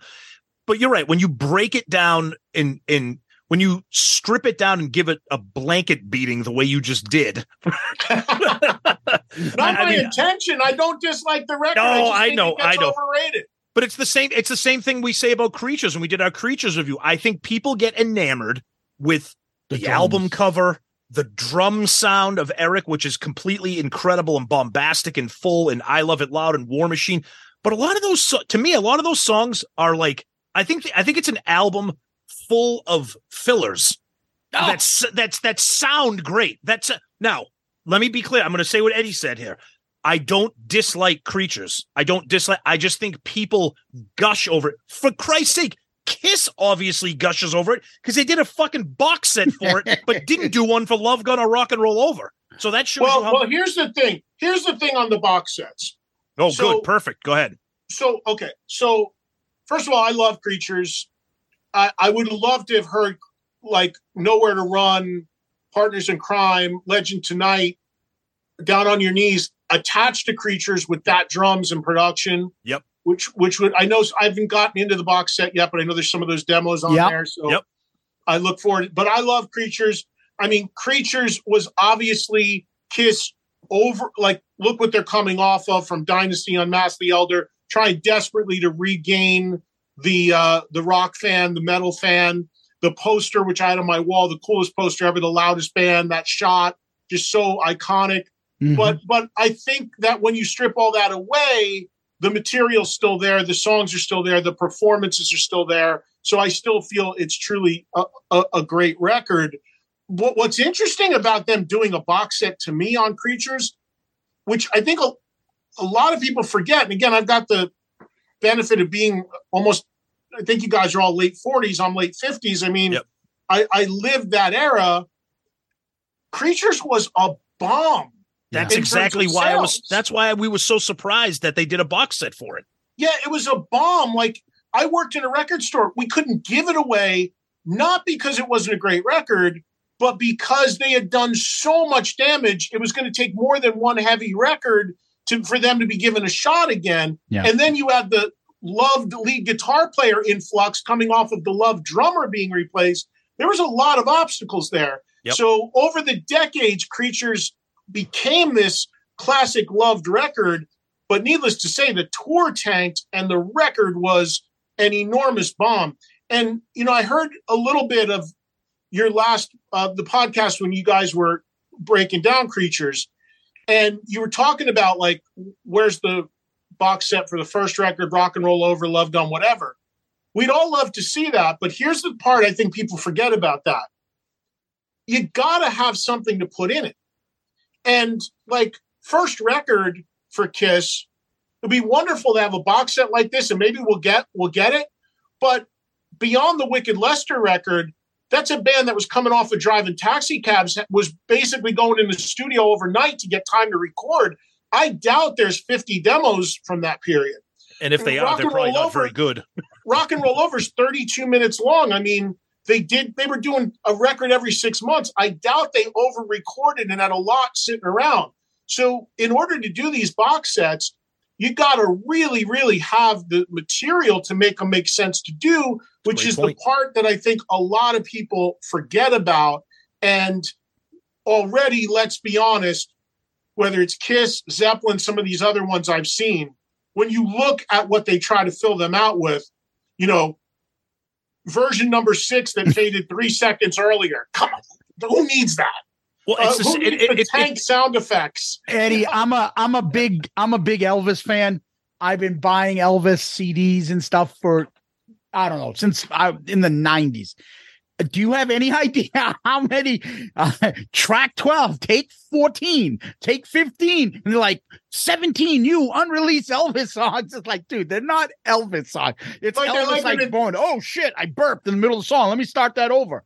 Here you go. It'll say something like, you know, EQ number 6 or EQ version, like nothing that like a dog couldn't pick out the difference. Well, it's like the same thing that you just mentioned on the Zeppelin box sets and the Metallica box sets, two of my all-time favorite bands besides Kiss. Like, oh, Enter Sandman, James's Basement take on March 3rd. And it's like, what the like, what do you? And then, like you said, it's like 200 unreleased demos. None of them. No one wants to listen to any of them. So you got to have the source material to have it make sense to do it. And, you know, it was such an interesting time for Kiss Creatures with the flux they were in and trying to figure it out. Real quick on this, too. This might blow your mind to know this. Yeah. So as most hardcore Kiss fans know, Bryan Adams co-wrote 2 songs. Sure. Yeah. The summer of '69, Bryan Adams co-wrote 2 songs on Creatures. Yep. Rock and Roll Hell, War Machine. Yep. I had Bryan Adams on my radio show a couple of years ago and asked him about that, how that came about. And he talked about it. He was just a songwriter. He got approached and went and worked with Gene, whatever. Bryan Adams, this is only like a year ago, had no recollection that War Machine was a big song for Kiss. Wow. And has been in their set. And he had no knowledge of it. And to this day has never seen Kiss play live. Wow. That is must love them. That is yeah, exactly. That is and to think that he co-wrote like War Machine, one of the most, I mean, arguably one of the heaviest songs in their entire catalog. Yeah, doesn't he have one of the ones on Killers too? Is his name on one of the Killers ones? I'm not sure about that. If he I'm is, wrong. Yeah, I'm not sure about that. But I will say this though, Zeus, just real quick, and I will say this: I am, for someone who thinks Creatures of the Night is overrated, I think I was actually happy with the box set. I mean, I bitched about it just for fun, but like we talked about earlier, having that book and those, it has a smaller version of the loudest band in the world. That poster, I mean. It's an incredible thing because you're right. During that era, I mean, most of the demos that were Rock and Roll Over, they were all in the Destroyer box set. Half of those demos became tracks on Rock and Roll Over. So that is a great point that I never thought of. So how many people are feeling beat that bought the Vault right now? Because I said it. I said sooner or later they're all going to be released. As these box sets roll out, Gene's just going to repurpose that stuff on there. Here's my demos. Yeah, exactly. True. But to get back to you, Eddie, you're right. I was thinking of Adam Mitchell. I'm like, no, Adam Mitchell was the co-Jap. Michael Japp. But Michael Japp, Paul Stanley, Bryan Adams wrote Down on Your Knees. Okay, so you're right. Okay, so you're right. You got it. That was it. Yeah. You got it. Hey, real quick, while we're talking about these records, where do you guys land on Lick It Up? So that's one of, I think 4 albums we haven't reviewed yet. Yeah. Let's just say it's top near the top for me. I think it's Vinny. If just, God damn it, couldn't he just fucking behave for a little bit and given us 2 or 3 more albums with him? Because he was literally like an equal third person assisting the band in writing great songs. His work, the riffs, just the solo on A Million to One for me. Off the charts. Yeah, we haven't done our full deep dive and review of Lick It Up, but Lick It Up is I've over the years I put that right with me personally. I put that right with Revenge. Yeah. But Lick It Up is a deceptively heavy record. People don't realize how heavy that record is. Very heavy. Exciter, Not for the Innocent, Young and Wasted. I mean, there's heavy stuff for Kiss on that record. And the real irony about them booting Vinny. And I saw a lot of the Lick It Up shows, and I saw the literal fighting on stage with Paul and Vinny about Vinny overplaying and all that. But what was crazy about that is they boot Vinny because he was just wanting to shred and all this overplaying and whatever was going on. But then they replace him with Mark St. John, who was even a bigger shredder. Incredible. I mean, may he rest in peace, but you know what I'm saying? It's like, then I hear I've had enough and Under the Gun and all this stuff. And it's like, and all you hear about is Gene talking about Vinny it was like a gnat running, well, listen, you got a guy that did the same thing to replace him. Yep. Crazy. I'll never understand that. But that leads it's a great segue. I made a comment. To me, in my opinion, Bruce Kulick is the best Kiss replacement player in the band. Nobody better.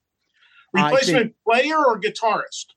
All around. That means drummers, guitarists, since the same lead singer, rhythm guitar, and bassist is there. He has that. Those 2 haven't changed.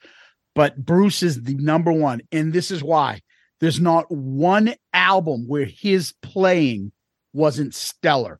Where I would say maybe his competition would be Eric Carr. And for me, I would say, yeah, but Eric Carr on hits, Hot in the Shade, because he's not showing it. But then again, he has something like Creatures of the Night. But for me, consistent. Never, ever heard one time, hey, yeah, I saw that show. Bruce was brutal, that show. Or Bruce did this bad. Oh, this is a terrible guitar. Nothing but positive things and consistency. I think Bruce is the best replacement Kiss ever added to the band. I think he's definitely the best replacement guitarist. I don't know. So the thing with Eric Carr, and I love Bruce and I loved Eric, but I think here's where I'll agree with you. Mm-hmm. I think that Bruce, I'll make this case, of all the replacement members in Kiss throughout their history, Bruce adapted the best and walked the line between honoring the past and doing his own thing better than anybody. Mm-hmm. Because he he played the Ace stuff and played it somewhat faithfully, but did his own thing. And then, of course, made a whole impact himself with his original records that he had the chance to make. Yep. The thing about Eric Carr, I don't think Eric Carr ever had a bad show, and I never heard anybody talk about Eric Carr being bad live at all. But the thing I'll say about Eric is that Eric was a radically different drummer than Peter Criss. Oh, yeah, of course. So the only way I could kind of give the nod, if I've had to find a way, to Bruce, when you look at Bruce versus Eric, because that's to me is the conversation here. Yeah. Where Bruce meshed in kind of more, and I mean, remember, he's coming in like people forget, like the Animalized tour, people kept waiting for Mark St. John to come out. Yep. Like, where's this Shredder dude? And then they got this other guy, and it's like a weird time. Bruce, just because of his demeanor, his personality, his adaptability, he really like walked all the lines in the right way coming in as a replacement guy. Where Eric came in a different way, it's like, okay, you're replacing this Love guy who's more of like a swing jazz influenced kind of guy, and here you come with your double kick being John Bonham and just Basher in this. Kiss needed that at that time. I mean, I remember I was at Eric's first show at the Palladium, 1980. I mean, they dropped the curtain and you saw that double kick and it was like, here we go. And you heard Detroit Rock City with that double kick driving it.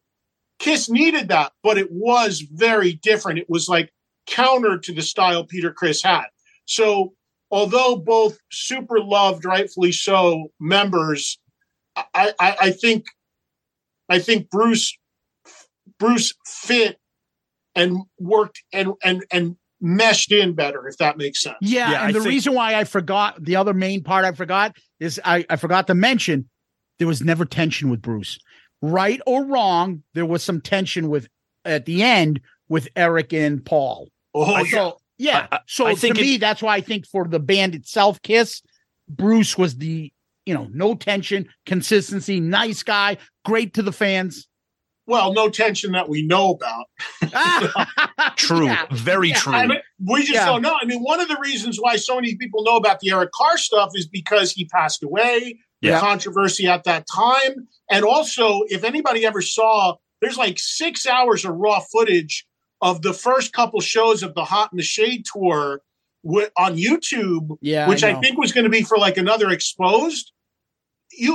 I mean, it's well known. Eric did not talk to Paul that entire tour. Yes. And when there's that, if anyone's seen that footage, when there's that roaming camera and they're just like, hey guys, going, and they won't even, like Eric won't even acknowledge Paul. It's like, so we know about a lot of that stuff because I still can't believe that camera actually caught that stuff. But, you don't know what goes on behind the scenes with some of these guys, but the stuff that we know publicly, that's totally true.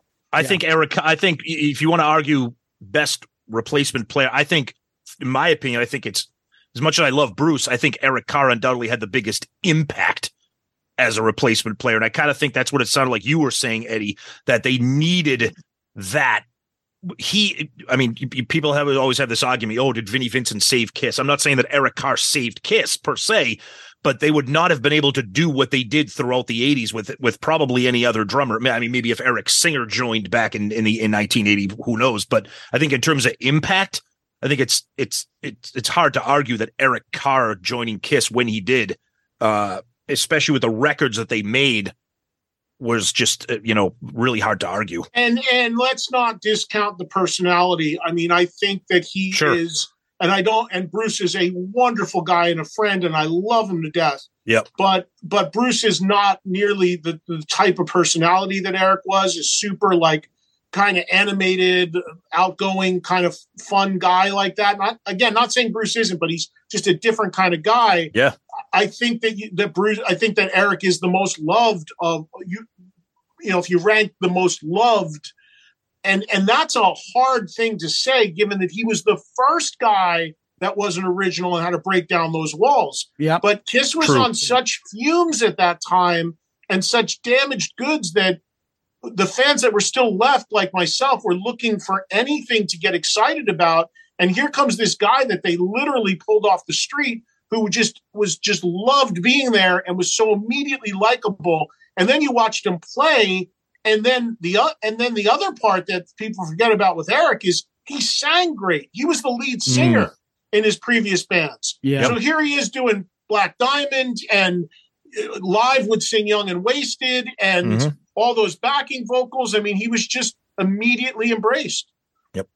And he had a big effing smile on his face when he was playing live. Unlike poor Eric Singer, who's folding laundry and quite sad up there and looks bored as fucking hell playing the drums for Kiss right now. I don't go now, so I don't know. I wouldn't have seen, but yeah, it's not inspiring. It's not. But he's when he jumps in, he's a great drummer. Bruce's band, he's got a big smile on his face. He's playing the older songs with a lot of flair in it, but he's playing the same shit. Yeah, I saw Eric Singer play with Bruce at that show in Vegas like a year ago and he looked happy and smiling. Yeah, it was great.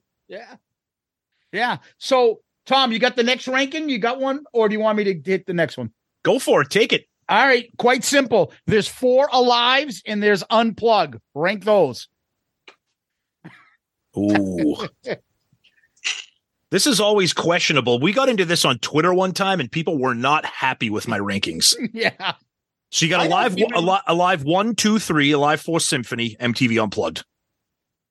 Oh, okay. You're talking about the Symphony. Okay. Yeah. All right. Oh, you were wondering what's Alive 4? Yeah, like I was the like, what's Alive 4? Yeah. The Symphony. Okay, so I'm going to run them right in the order they came out. 1, 2, 3, and 4. And I'm sorry. I'm going to go 1, 2, 3, Unplugged, and Symphony. Okay. So, Unplugged doesn't jump over 3?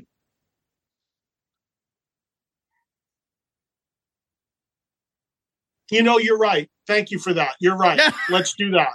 Yeah, because, and I was at the Unplugged show. Yes. Let's go 1, 2. Thank you for that. It's smart. I didn't think through that. So yes, for sure. 1, 2, Unplugged, 3, Symphony. I will say this. I'm not going to argue with those rankings, but I will say this. I like to occasionally wave the flag for the Symphony, just because I'm a big fan of those collaborations. Like I love the Metallica S&M collabs with the San Francisco Orchestra. I just think it really just adds just a totally different thing to it. That being said, it's not an album I go to often, but I do think that's kind of an underrated, kind of underappreciated live album. See, and the reason why I would put it that low is obviously Ace wasn't part of it. He was in the flux, weird period where Peter was, Ace wasn't. Yes. Yeah. But also contrary to you, Tom, I don't like when rock bands collaborate with symphonies. Okay. Fair enough. Times, just my taste. Most times I don't feel it works. Most times I feel it's forced. I didn't like when Metallica did it at all. Okay. I didn't think it was needed for Kiss outside of a song or two. The only time I've heard it where I personally liked it, I love the band Alter Bridge. Oh, yes. They did it like and people may not know this, but in Europe, Alter Bridge are an arena act. They headline arenas, huge business. And they did a show there with an orchestra, and they recorded it. And the reason why I liked when they did it was because the orchestra was very subdued and only used in places that made sense. I feel like some of these bands, just like Unplugged, playing with the orchestra became this trend so many bands felt they needed to do. Yep. And I just felt that it was just, on a lot of it, it just doesn't work and it's forced to my ears. But that's just my taste. Okay. All right. Let's go ahead, Zeus. But before, I wanted to ask. Go ahead. I think you said you're contrasting. Am I right, Tom, that you have 3 over 1, right? Do we want to get into that right now? Oh, really? Yeah. I wanted to hear his opinion. Yeah, he likes 3 a lot. Wait, Tom, what's your ranking? 3 is your number 1 live record? No. Alive 2 by far is number 1. I got a lot. You like the material better? Yes, because I like that. I like that era. I prefer those. That was our intro. I prefer those 3 albums better than the first 3 albums. So that's why I like Alive 2. I like the collection of Destroyer, Rock and Roll Over, and Love Gun. And plus those the Larger Than Life and Rocket Ride as a little bonus. Yeah.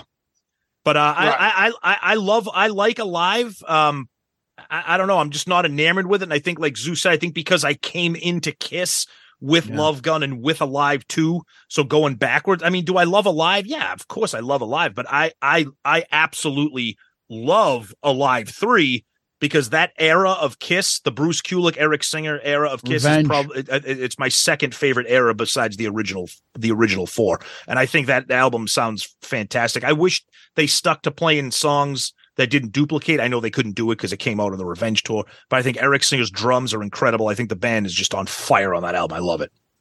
Yeah, I came into Kiss on Rock and Roll Over. I mean, that was the new record at the time I discovered Kiss. So I'm in that zone as well. But when I just listened to the records, I don't know. Maybe I'd feel differently about Alive 2 over 1 if all of Alive 2 was live. And I love the studio tracks. I really do.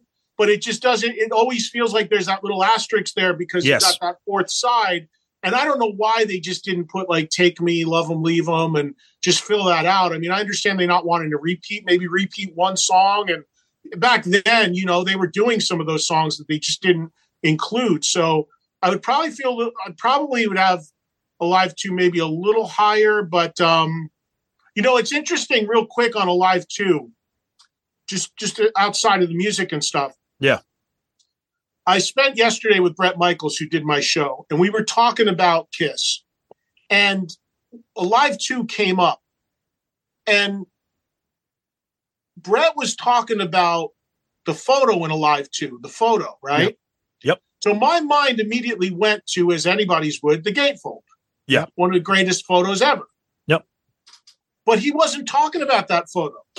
He was sorry, I just hit my camera. He was talking about the inner sleeves, the photos of the fans with their hands in the air and the confetti falling. Yep. And he was talking about the impact that photo had on him wanting to be an entertainer and rock star himself. Because although he was blown away by the gatefold photo, when he saw that moment and those photos of those people's faces so loving and having fun and enjoying a rock show, that was really a big moment for him. And I thought that was incredibly interesting because when you talk about Alive 2, so much goes towards the gatefold, understandably, when you talk about the packaging. But those really capture a show in 77, the inner sleeve photos. Oh, I agree. Yeah, totally. And I love Alive. I just think the band sound, I mean, and again, we're not going to get into whether it's actually live because we know that they're not, but I just think, I don't know. I just think the band just sounds, I think Gene is full fucking demon on that album with God of Thunder and Ladies Room. I just think he sounds just incredible on Alive too. I just love it. I love it. I asked Eddie Kramer, who did all three of the first three records, how much live they are. And he said, as each one came out, they got gradually a little bit more live, but not that much. Not that much. Yeah.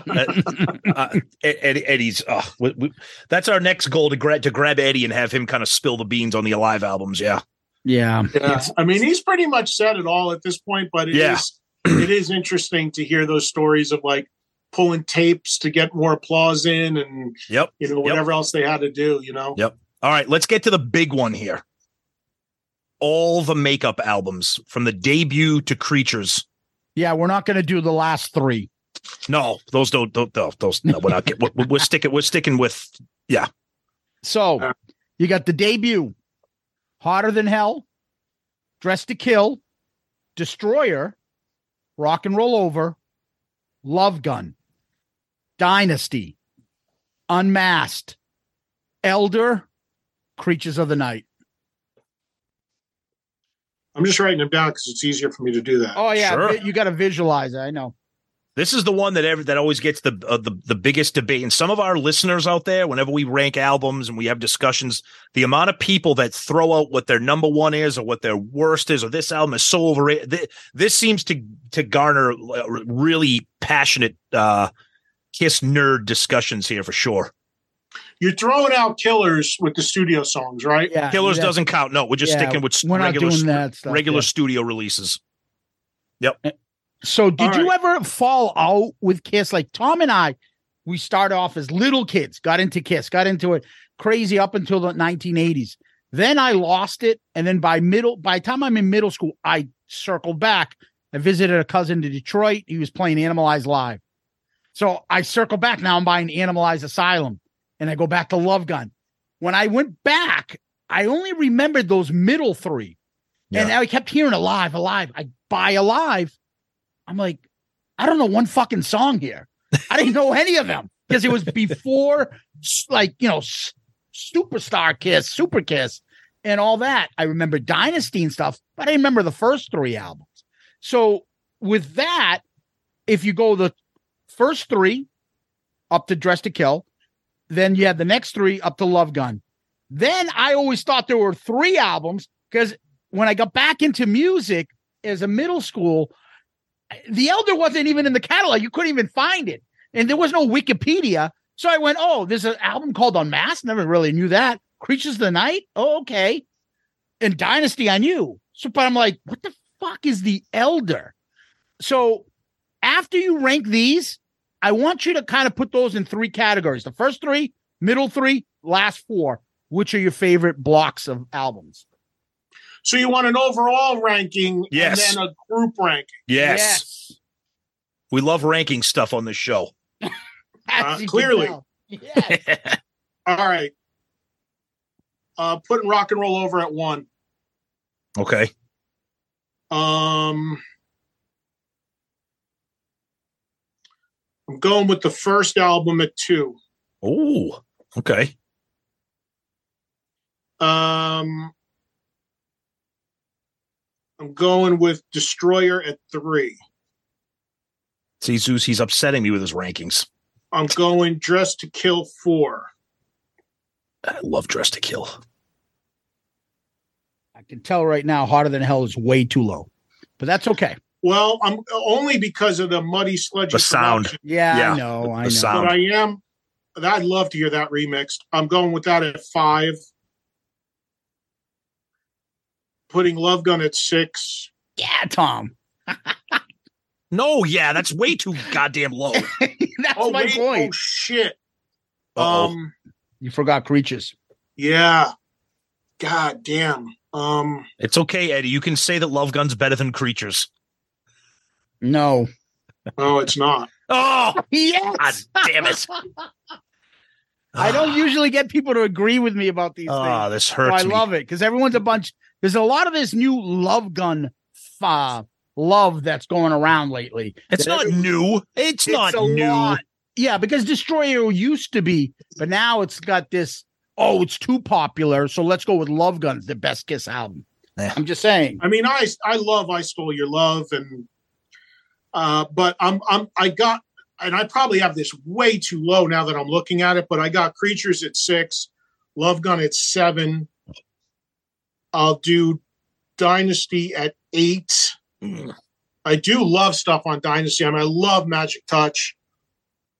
And I do love stuff for the power pop record that it is on Unmasked, but I will put that at 9. And I hate to put The Elder last because, again, there are things on The Elder that I like. And I listen to The Elder for like every once in a while, just for the oddity of it. And to hear a song like Odyssey or something is just like so crazy to think that's Kiss. So I can honestly say I know all 10 of these records inside out. Yep. And I do genuinely like all of them and things about all of them. But for the purposes of this, Rock and Roll Over to me is just raw live. Not one bad song. Mr. Speed, Making Love, I Want You, amazing. Love 'Em, Leave 'Em. So Rock and Roll Over, debut, just stacked with great songs that they still play so much from live. Yep. Destroyer, Dress to Kill, Hotter Than Hell, great songs, weird sound. Creatures, Love Gun, Dynasty, Unmasked Elder. Perfect. And then if you had to group the groups, Meaning the first 3 albums, are they better than the second 3 albums, the middle, or the last 4? Which group, if you could take If somebody Either told the you first if three albums, second three Yeah, no, albums. I know what you're saying. Okay. You guys are insane with this. this is what we do. We like to make we want to make you squirm. We know you're a fan. You are. You see me? I'm actually moving. Yeah, like you're, that. you're literally squirming. Oh, so hard. This is actually harder than probably anything because you're being asked to pick groups of records. Yeah, I mean, clearly the argument is with those first six. The weird clusters, I'll say right up front last, but damn. Oh man, this is the hardest thing you've asked me today. Really? Yeah, because I'm going through the songs in my head, and those six, it's like, damn.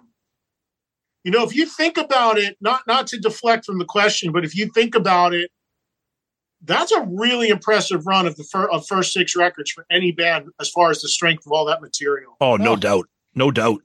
And when you consider they came out like every 6 months, it's crazy. Yep. I say Destroyer's first three songs is the best triplet of any album that I own. Just Detroit Rock City, King of the Nighttime World, God of Thunder. That's my favorite 3 songs in a row. I can't find a better cluster. It's hard to, it's hard to argue. Yeah. Well, there's different things at work here. There's the production and just the raw material too, because the records got sounding a little bit better when obviously Eddie Kramer came in and Ezra came in, totally, which is that middle. Yeah, period. I think the producers are a little bit better on the middle ones. Yeah, yeah. But look, just to, I'm going to go with the order they came out. I'm going to say the first three in the grouping. Okay, just because that material still. I mean, I think Dressed to Kill is a super underrated, in a way, Kiss record. I mean, there's so much great rock and roll on there. Yep. From anything from My Baby and Room Service, and it's just great stuff. Yep. Hotter Than Hell, again, great songs, just shitty sounding. First record, they say you got your whole life to write your first record. I mean, by a hair, I'll just go with the first three. Yeah, it's funny, real quick, talking about the debut album. It pisses me off as a Kiss fan when you see these articles online or these polls, greatest debut album of all time. Oh, Van Halen, Appetite for Destruction. Obviously, those are top of the, Led Zeppelin 1. Nobody ever talks about the Kiss debut album. And you said it, they're still playing like 75% of that album today on tour.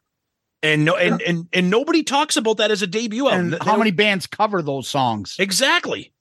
Well, I just think that goes hand in hand with the fact that the general world just doesn't respect Kiss. I mean, that's gone on since that first record. Yeah, totally. So yes. the whole world in terms of media and what have you, just they will never give Kiss a part of that conversation. Yeah. But I think that, and the other thing I'll say too is like when and I was just critical myself of the production, but I actually love the sound of the first record in Dressed to Kill. Me too. I love them. I think Dressed to Kill is great. I'm not sure about the first. You can say it's a little thin sounding, and I get that, but I'm not bothered by it. I think it's just very, very street, very kind of like of the time and what have you. Yep. And Hotter Than Hell, I mean, it's just muddy sounding. It's such a good record, but it just sounds like a great record. Yeah. And over time, I've gotten used to the muddiness, but I would love to. Let me ask you guys this. Let me throw one at you. Uh-oh. If you could remix now 3 Kiss records of their entire catalog, which 3? Of their entire catalog? I know the first 2 right off the top. I would say Hot in the Shade, Hotter Than Hell. Those 2 sound like shit. And I agree. And then maybe, I don't know why, I don't know who the fuck came up with the idea to destroy the songs on Smashes, Thrashes, and Hits. Oh, that's terrible. What they did to I Love It Loud is just like. No, I'm not talking about a full record given a fresh. No, I get it, but I'm just saying I just want to throw out how bad that sounds. Okay, so who did it? So I'll agree with the third one would be. I'll agree with you on Hotter Than Hell and Hot in the Shade. For me, this might upset some people, and the only reason I'm saying this is because I know what it sounds like because I have the bootleg of the raw version of the album and that is Crazy Nights. I have the bootleg of it's called Condemnation, which is one of the titles they threw around for the album itself, and it's pretty much the entire album. It has a couple unreleased tracks on it, and it just sounds. And I love the way Crazy Nights sounds now with the keyboards. I love it. I like Turn on the Night, and I like My Way. I know Zeus hates it, but the version that I have, it just sounds way more ballsier. It's very like demo sounding, but the songs still sound kind of kick ass and raw. So that would probably be the only one I could think of. Because I think for the most part, like you said, Eddie, the production is different on a lot of them, but I think it suits the album for the time. I love Dressed to Kill. And one of the things I love about it is not just the songs, but I love that kind of punchy, poppy sound. Like I love a song like Room Service. Yeah. You know? Yeah. I would say, I would agree with you, Tom. The three I would pick would be Hotter Than Hell, Hot in the Shade, and I would love to hear an alternate mix of Crazy Nights with little punchier, more rhythm guitar versus keyboards. And what's interesting is that's the one record Ron Nevison did. Mm-hmm. And Ron Nevison, it's so interesting to me because Nevison is a legend. He only did one Kiss record, but he's worked on everything from Zeppelin to Bad Company to Bringing Back Heart. But in the 80s, Nevison was known as the guy that got 70s bands on the radio and resuscitated them. Ozzy, Ultimate Sin. But now, flash forward 30, 40 years, a lot of those artists that Nevison made, because of the sound that he generated on those records, they want to remix it. Ozzy has said he wants to remix Ultimate Sin because they're of the time. Very of the time to get on radio. Gotcha. Yep. Yeah. Zeus, I'm surprised. I'm surprised you didn't throw out Unmasked. That's what I didn't see it on my list, but as soon as you guys went through, I'm like, Unmasked. That I said the same thing. It's like I had a boom box and someone put the treble way up and that's why I love Unmasked. I love the sound of that record. Stand it. I do love Unmasked. I love power pop, and I'm a huge fan of my real first ever favorite band was a group called the Raspberries. Yeah, Paul was a very little kid. Yep. And they're power pop. And to me, Unmasked, there's a lot of people that say Paul's solo album, because Paul's a Raspberries fan, was very Raspberries-esque. But Unmasked is even poppier. But I like Unmasked a lot. Me too. I love Tomorrow. I love What Makes the World Go Round. Yep. I love You're All That I Want. I think that's a great song. That is one I sing the praises to that song. If I had Gene on, by the way, Gene's does the beginning intro for us. He wished us a nice 200 episode. You'll hear that. Yep. Yeah, you'll hear that later. But nice. I would love to ask Gene. That's one of my questions. You've never written a love song, but you wrote this kind of 1980. Who was that about, or did you just write that? Yeah, there's nothing else like that he's ever written that at least went on a Kiss album. Well, Burn Bitch Burn. That's a love song, isn't it? Kind of like Eddie. Is it something like See You Tonight, like on a solo record? That's true. Yeah, but this is I'm pleading like you're all that I want. I love you. Not, hey, I'll see you tonight because I'll bang you. Right. I don't know if that's what he says in the song, but you get my point. I just felt that, and I love that song. I have to say this to you too as well. I love the demo of that on the box set. On the box set, and Mr. Speed's demo with, I think it's Bob that plays on the Mr. Speed, is better than the original in my opinion. That extra guitar fills that he does, the guitar rocks on that demo. I love it. I play that way more than the original. I mean, and I saw them do You're All That I Want live on that tour. Oh, that's right. Because they played that. Played at the Palladium, the one US show, that was one of the songs from Unmasked they did. And I thought that was, I always thought that was a great song. Hey, when we did this whole overall ranking thing, you guys didn't put Psycho Circus in. No, we didn't include Psycho Circus, Monster, or Sonic Boom. But that's not, I mean, well, actually, I'm all right. Actually, well, you know what? You brought it up. Rank Psycho Circus, Sonic Boom, and Monster. I can't on Sonic Boom and Monster. I don't know the records.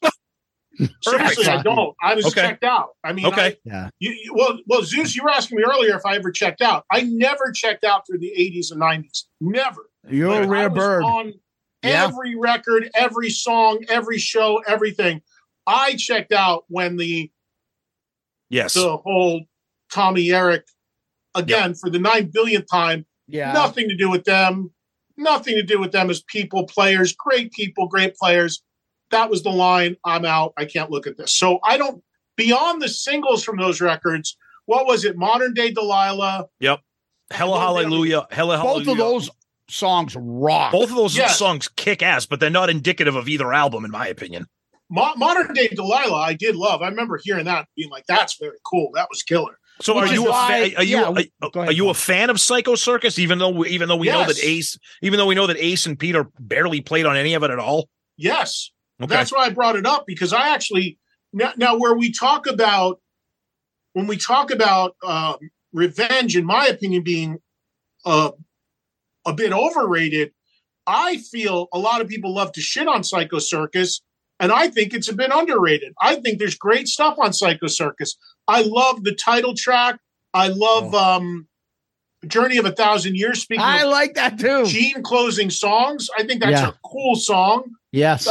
The only thing that I think is a little weird, I never liked You Wanted the Best. I thought that was goofy, even by Kiss standards. We Are One. And Within sounded like it should have been on Carnival of Souls. Yes, exactly. It's a heavy song. See, I like the cheesy songs on that album. I love I Pledge Allegiance to the State of Rock and Roll. Raise Your Glasses. Raise Your Glasses is great. I love that. But I think Dreamin' is an incredible vocal from Paul. Until he got sued. Right, for I'm 18, right? Right.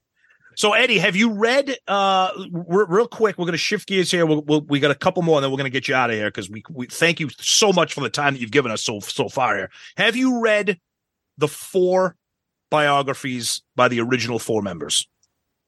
Yes, when they came out. Okay. Do you recall them enough to be able to rank them or tell us which one was your favorite?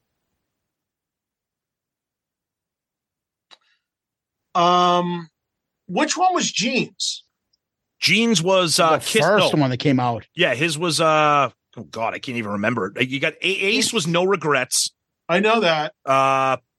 Peter was Make Up to Break Up. Paul was Face the Music, and I think Gene was Kiss and Make Up or something like that. Was Gene's like I'm trying to remember Gene's. I don't know why it's escaping me. Was it like a full-on autobiography? Yeah. Kiss and Make Up. He had 2 books. He then wrote, I think it was Sex, Money, and Kiss, and it was like a business book. But he did write an autobiography. He wrote the first one. His came out first, I think. Yep. And then I banged these 4 girls. Yeah. And then I did this. Aces I invented paper. Aces is hilarious because it's just all over the place. It literally sounds like he wrote it with like a pen and paper. Like it's or did he write it? Did he write it with a? No, I'm not saying that. But he I don't remember exactly. But he did call me when he was doing the book, and he's like, "I need some fucking stories," And I gave him a couple stories. But, it'd be hard for me to rank these books because it's been a while since I've read them. But I certainly read them all. There's no way I didn't. Okay. But I do have some recollection. Like with Ace, I don't remember if he put it in the book. I think he did. But one of the stories I gave him was about the fish sandwich. The fillet of fish. Yeah, is that in the book? Yes. Because I gave him that. He didn't remember that because he was out of his tree. But that is a God's honest story. Like I don't know if I don't remember if he referenced me in the book, but I was there with him when that happened, and I told him about it because he was passed out in the back of a limo, and we had done a radio tour, and we were at the last station, which happened to be a station I also worked at, and I'm like shaking him, trying to revive him. I'm like, buddy, you got to give me one more, man. I got to get through. He's like, fucking fried. And I'm like, I go, what can we do? What can we do? Like, I'm ready to go like Pulp Fiction, like stick a needle in him, like whatever you got to do. And I just remember him gurgling, fish sandwich. Like, what? To a McDonald's fucking fillet of fish. And there was one right down the street. And I told the driver, I'm like, get to the McDonald's. Oh, we go in the drive-thru. I just handed through the guy like $20. I'm like, there's as many fish sandwiches as you can. and ate the tartar sauces right down his face. And sure enough, he fucking snapped back and he got on that mic, went on. He was like a pro. Yeah, let me tell you about Rock Soldiers. It was like great. I was like, oh, Jesus Christ, Ace. All right, last one I want to ask you about, Eddie, before we let you go. Can you give us your 5 favorite Kiss songs? Impossible. Can you tell us what you... I said 5 favorite Kiss songs, so something must come to your head, and you don't have to put, number 1 is this, number 2. Choose came into my head immediately. Yeah, really? What else would come to your head to say, like, that is one of my favorite songs? And you're not going to be held to this. It's just, what are some of your favorite Kiss songs? Just immediately in my head, Got to Choose, King of the Nighttime World. Yes. Yep. Strutter. Yep.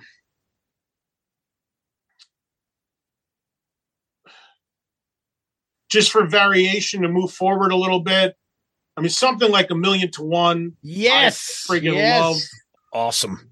And something like Magic Touch. Okay. For that period. I'm a Paul guy all the way. I mean, how's that for irony? Yeah, exactly. I know. Is that... But I've never look, even artists in the past that for whatever reason have issues with me, that'll never cloud my feeling about them as musicians and their songs and what they meant to me and my support of them. And Paul was always my favorite member, and his songs were always my favorite. He was for a long time my favorite singer. So I've always been partial to his songs. So it's not coincidence that I just hit you with 5 that were his off the top of my head. But yeah. Obviously, there's just so many. I mean, when you're dealing with a catalog like this, it's tough. It's tough. You're a lifelong Kiss fan. And you know what? You have awesome opinions because they're honest. Yep. Right or wrong, you give it to us. And that's why we wanted you here for our 200th episode, buddy. Absolutely. Well, I appreciate you having me. It means a lot to me. And I'm sincere when I say this. I mean, well, I don't listen to a lot of podcasts, but I do listen to yours because of what you just said about me. We're all Kiss fans. And one of the things that really bothers me about a certain segment of the Kiss fan base is that you can't have conversations like we have or like you have every week, because it's like, you have to be all in on everything at that moment. And I've never believed in that in anything. And I also believe you can still be a fan and not like certain things that a band does. So I respect the hell out of the fact that you guys, you guys are also transparent about how you feel about things. And what bonds us all is our love of this band, even if it's not a love for every single thing they ever did. Perfectly said. Perfectly said. Eddie, thank you so much. We appreciate the time you've given us. Our 200th episode. This has been awesome. Thank you so much. And thank you again for supporting our show, for listening, and for mentioning it on your own show. We truly appreciate that. Thank you. And where can people catch you, buddy? Yeah, tell everybody. I mean, everybody knows Eddie Trunk, but just remind people where they can catch you. Yeah, so maybe that they may not realize I've actually about 6 months ago moved my channel number on Sirius XM. But for people that are in the U.S. or Canada, have Sirius XM radio. I'm on every day, Monday through Friday, 3 to 5 Eastern live, and it's a show called Trunk Nation. It's all rock talk and interviews. It's been on for over almost 7 years, and I model it as I call it sports talk for rock fans. It's like. You would call a sports talk station. You call me after a show, just like we're having now. It's honest debate, dialogue, interviews, discussions, rankings. We do all this stuff. So that's Monday through Friday. There's an extra show on Mondays only, 5 to 8 Eastern on Hair Nation, which is live music and talk. That's channel 39. And then there's an FM show that's syndicated. And I do have a podcast, and it's out there every Thursday. And honestly, all it is I cherry pick one of my interviews from my radio show and repurpose it as a podcast a few weeks after I do it. It's just a way for people who can't get Sirius XM or out of the US or Canada to get a feel for what I'm doing, and gives the interviews more life. So lucky to be doing 8 shows a week, mostly on satellite radio. And I still do a lot of work with TV. I do a lot of stuff with Reels Channel. I'm working on a couple documentaries with them now. So a variety of different things out there all the time, hosting things. So just follow me on social media, Twitter, Instagram, and I have a page on Facebook. It's just at Eddie Trunk. And when is that metal show coming back? Come on, tell us. There's so much. There's so much out there. There's so many outlets and streaming services. Come on. We want it back. I want it back more than anything. I'm still great friends with Don and Jim. We had a blast doing it. We'd all do it again tomorrow. It's just easier said than done. It's a bit complicated. The old episodes are owned by Viacom, which is Paramount. Going forward, the producer of the show owns the name. Yep. So it's a little bit of a balancing act, but we're all on great terms. And, I'm not making any promises because I honestly do not know, but I do have a meeting in January with the people at Paramount Plus, which is Viacom and owns the old episodes. And we'll see what happens with that. I can also say, not a lot of people saw this, but I did 2 seasons of a TV show after that metal show for Access TV called Trunk Fest, where I went around to music festivals all over the country. Yep. And those are on their app, free to everybody right now, or on their website. Cool. But I just did a shoot for Access in LA last week, and they're re-editing those shows. And maybe next year they're going to put them back on the air a bit, which is great because I put a lot of work into that. And although it wasn't all rock, it was just not a lot of people saw it because the channel was sold shortly after I finished doing that show. So it kind of got buried a little, but I think that's going to get pushed out there again too, which I'm excited about. Awesome. Eddie, thank you again so much. This has been a blast. We truly appreciate it. Thank you. Guys, thank you. Keep kicking ass and appreciate the time. And I'm grateful you asked me to be part of such an important 200th episode. And here's to the next 200 and making more lists. That's right. Thank you, buddy. Thank you, Eddie. Thank you, Eddie. Guys. All right, and there it is. Talking about everything from the current news with Metallica and Blackie and Joe Lynn Turner and tracks. We know that Eddie is extremely, extremely passionate about tracks. And then we moved right into Kiss, and it was all Kiss.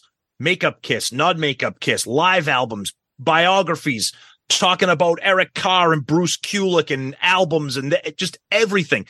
And the thing that we love about those conversations is we're talking about the music, the band. Mm-hmm. And it was discussions, and it was like, why do you think Revenge is overrated? I can't believe you got Love Gun ranked 7th. Well, I think this is better, and the sound of that, and that's ultimately what we love about Kiss. I mean, do we talk about other things and bitch about other things and make fun of other things? Of course. But ultimately, it's the music that connects everybody, including you guys and me and Zeus and Eddie, and that's what we wanted to spend time doing. You can tell he's a Kiss fan, not just some celebrity. Right. You want to know how you can tell? Because he's asking us, well, wait a minute, Tom, where do you have Kiss Alive 3? He thought you had 3 as number 1.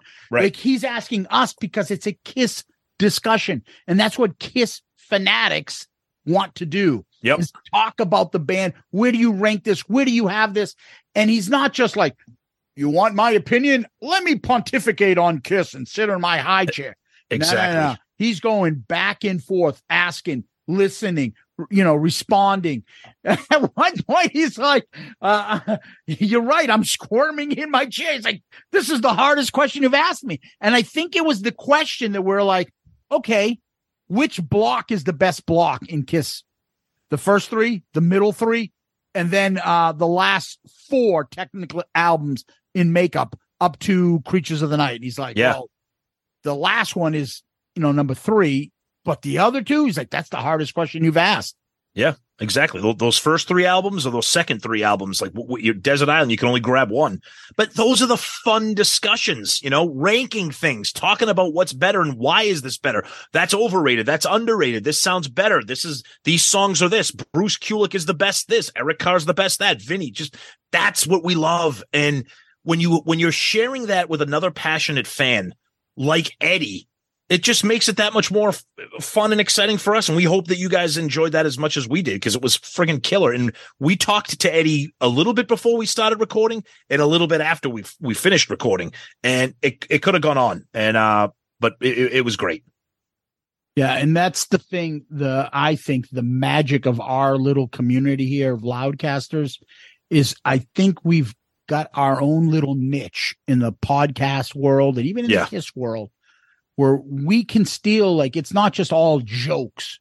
Can't do no joke show. Hey, motherfucker, suck my dick. Fuck you. Exactly. Good night. Thank you. It Right. can't be all jokes and fucking stupid shit. There has to be some content. Yeah, there's meat on that bone, and we're talking about that, but we gotta laugh.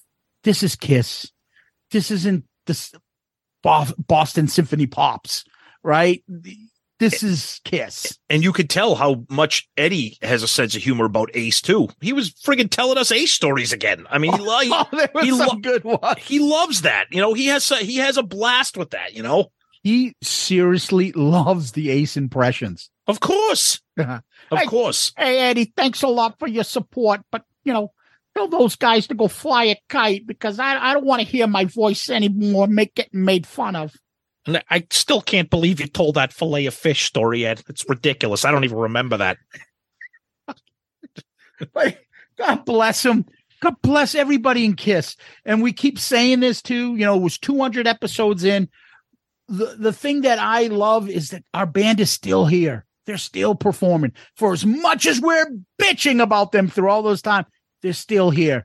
There's nothing more that I enjoy than I'm all of a sudden driving in my car and fucking Black Diamond comes on, or watching an old video and seeing them touring and playing Lick It Up right from that era.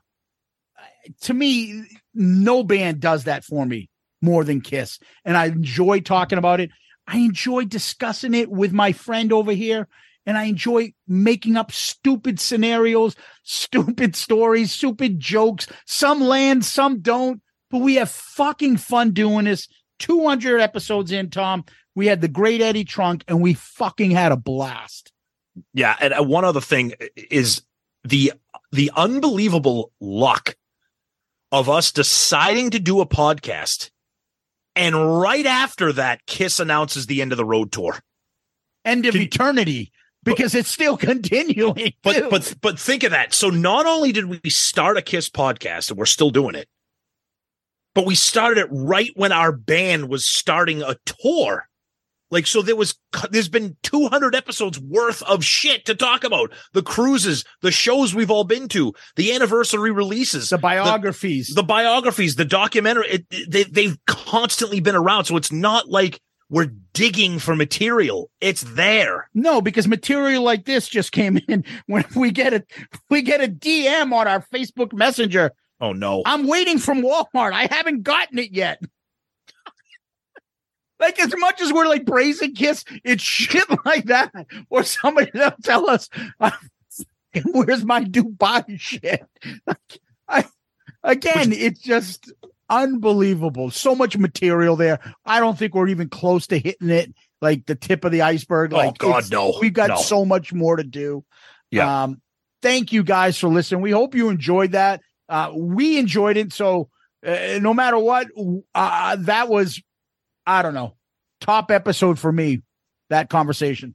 That was great. And we give a huge shout out to Eddie for joining us and spending all the time that we had with him. It was amazing. Tom, what we like to do is answer a question once a week. What is our question of the week? We got one here from Adam Tyler Landry.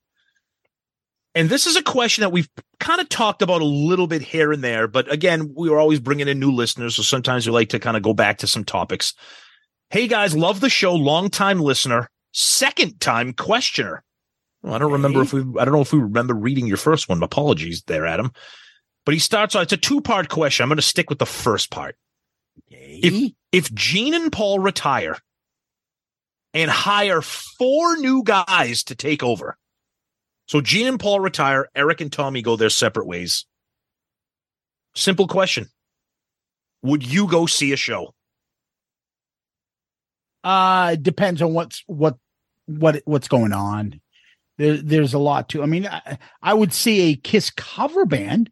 Am I paying Kiss cover band prices, or am I paying $90 to go see, a fat Ace up on stage? Hey, what are you talking about? I'm not that heavy. Ace, we're talking about like a cover band, not you. Well, okay. I'm in great tip-top shape. Yeah, honestly, I would say no. Look, Zeus and I, we have seen a Kiss cover band before. They're fun. They do a great job. It's entertaining.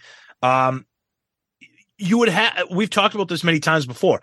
If you're going to tell me that somebody like Todd Kearns is in the band, yes, something like that, okay, now we might have something.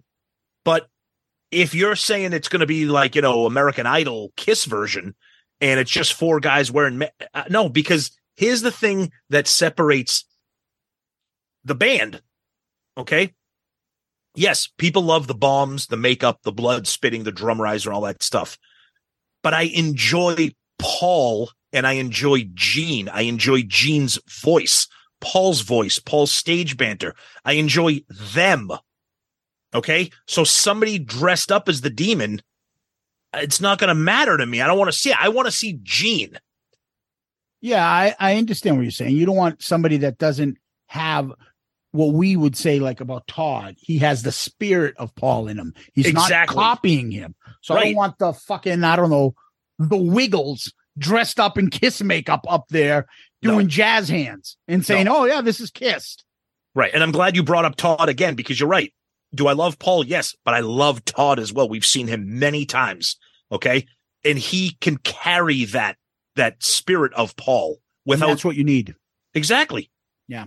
But that's difficult to do. That's really difficult to do, borderline impossible. So to answer your question, Adam Tyler Landry, and you are episode 200 question of the week, so that's kind of cool. Great question. Thank you for listening. Thank you for asking the question. I would really be interested to see what a lot of other people think. Would you go to some Vegas residency and see the Kiss experience? Because look, Blue Man Group, it's the same show every night. It's just guys. You don't know. They're all different guys. Okay, right? Yeah. But they don't sing. But they're doing a show, and a lot of people think Kiss is a show. So we'll see. But anyways, great question, Adam. Thanks, buddy. Tom, where can people find us? Please go to our website for everything, and we're happy to see that people are continuing to do that with questions and comments. ShoutItOutLoudcast.com. ShoutItOutLoudcast.com. Go there. All of our episodes are there, okay? You got our Shout It Out Loudcast episodes, our album review crew with our latest Rage Against the Machine episodes, our Dorm Damage episodes, which is the latest one, us talking about Metallica, and Zeppelin Chronicles, which, yes, it's still out there. Stay tuned. On our main page, you have links to our Patreon, links to our Amazon shop, links to our merch, links to our friends and other podcasters, people that have been on our show, shows that we've been on. And you can check out all of our rankings and all that great stuff that we love to do. And you can message us directly from there. So please do that. And of course, social media, Twitter, Facebook, Instagram, TikTok, YouTube, all that stuff. We're out there. So please check us out. And of course, our email, as mentioned earlier, shoutitoutloudcast@gmail.com. And again, our wonderful Patreons. We love you guys. Patreon.com, or download the app and search for us. And we're also proud to say that we are part of the Pantheon Podcast Network. Tons of great shows on there. We're happy to be part of that family as well. Yeah, Tom, we always tell people they can DM us on Facebook, Twitter, Instagram. You can subscribe to our YouTube channel. YouTube. We always appreciate it. YouTube, you go there, just hit the subscribe button. We're trying to get to a magic number. I think we're at 800, so magic number now is 900. We'll get to that number soon enough with your help. Go to YouTube and see Shout Out Loudcast and subscribe. We appreciate that. Then, if you can give us one of those 5-star child reviews, that'd be greatly appreciated. We got a bunch, and they've kind of backed up here. So let me go to the last one we received, the earliest of them. And this is from Dave Dynasty. Thanks, fellas. God bless. He writes, 5 stars. Great show. Love your passion and honesty about Kiss. Always look forward to new episode, and you always make me laugh.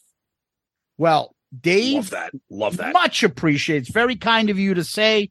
And these 5-star reviews help us tremendously. They move us up and get us in front of more eyes and move us up the food chain and hopefully keep growing the show. That's the number one way you can help us. Second, I would say you got your Amazon store. You got number 3, give us a 5-star child review. those are the ways you can help this show consistently grow. And you guys have been doing it. That's why we're at episode 200. So I'll leave you with our website again, shoutitoutloudcast.com, shoutitoutloudcast.com, where you can find everything. Please go there and you can find all our episodes, our merch, our Amazon store, friends of the show, people's podcast, guests that have been appeared on our show. You name it, statistics, we got it all there. So please go there. And then you can email us at shoutitoutloudcast@gmail.com, shoutitoutloudcast@gmail.com. Greatly appreciate those. We always read all the emails. We try to read them on the air, but some, I don't think we can. But regardless, please send them along. Tom, what we always do is we always end with famous last words. Do you have any?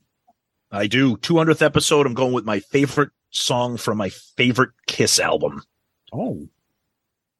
I remember the day that we met. I needed someone. You needed someone too. Spend time taking all you could get. Giving yourself was one thing you never could do.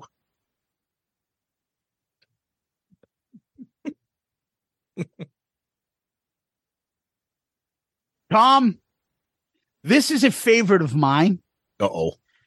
And I'm going to recite these lyrics because I know you get annoyed by this. And I know you don't like it. Oh, boy. Stand by my side, Tom. Oh, no. I'll be next to you when you need me. Stand by my side and we'll make it through. Oh, yeah. See, now you're making it all emotional, and now you can't. See, now maybe you'll start to come around and like that song. No, the song's terrible. It's a horrendous song, but I appreciate the sentiment. But no, it's terrible. I don't know why. I have yet to meet anybody else that says, you know what? Paul and Gene trading off inspirational lyrics, talking about love for another, backing up their buddy. They're trading vocals off back and forth. The chorus is great. Tommy rips at the end, the outro guitar. Yeah, I love that song. What I usually get is, dude, not only is that song not good, it's fucking horrible. It's terrible. It's right up there with some of the worst. I love it. It's horrendous. It's horrendous, but that's All okay. I appreciate the sentiment. On that happy note, Eddie Trunk, Loudcasters, Kiss Army, people that were there from the beginning, people that were in there from the middle, people that are new, people that came in the elevator and left. Everybody. Kiss fans. Kiss tards. Thank you. Eddie Trunk, thank you so much for being a part of this. We truly appreciate it. Gene Simmons and the guys from Moneybag Soda, thank you for making this episode special. Appreciate that. Loudcasters, Patreons, fans, everybody out there, like Zeus said, people who started from the beginning, who are starting now, who started 100 episodes ago. You guys are the best. We love you so much. And Zeus, as always, my friend, this obviously would be nothing without you by my side. What does that mean? Peace out, Girl Scout.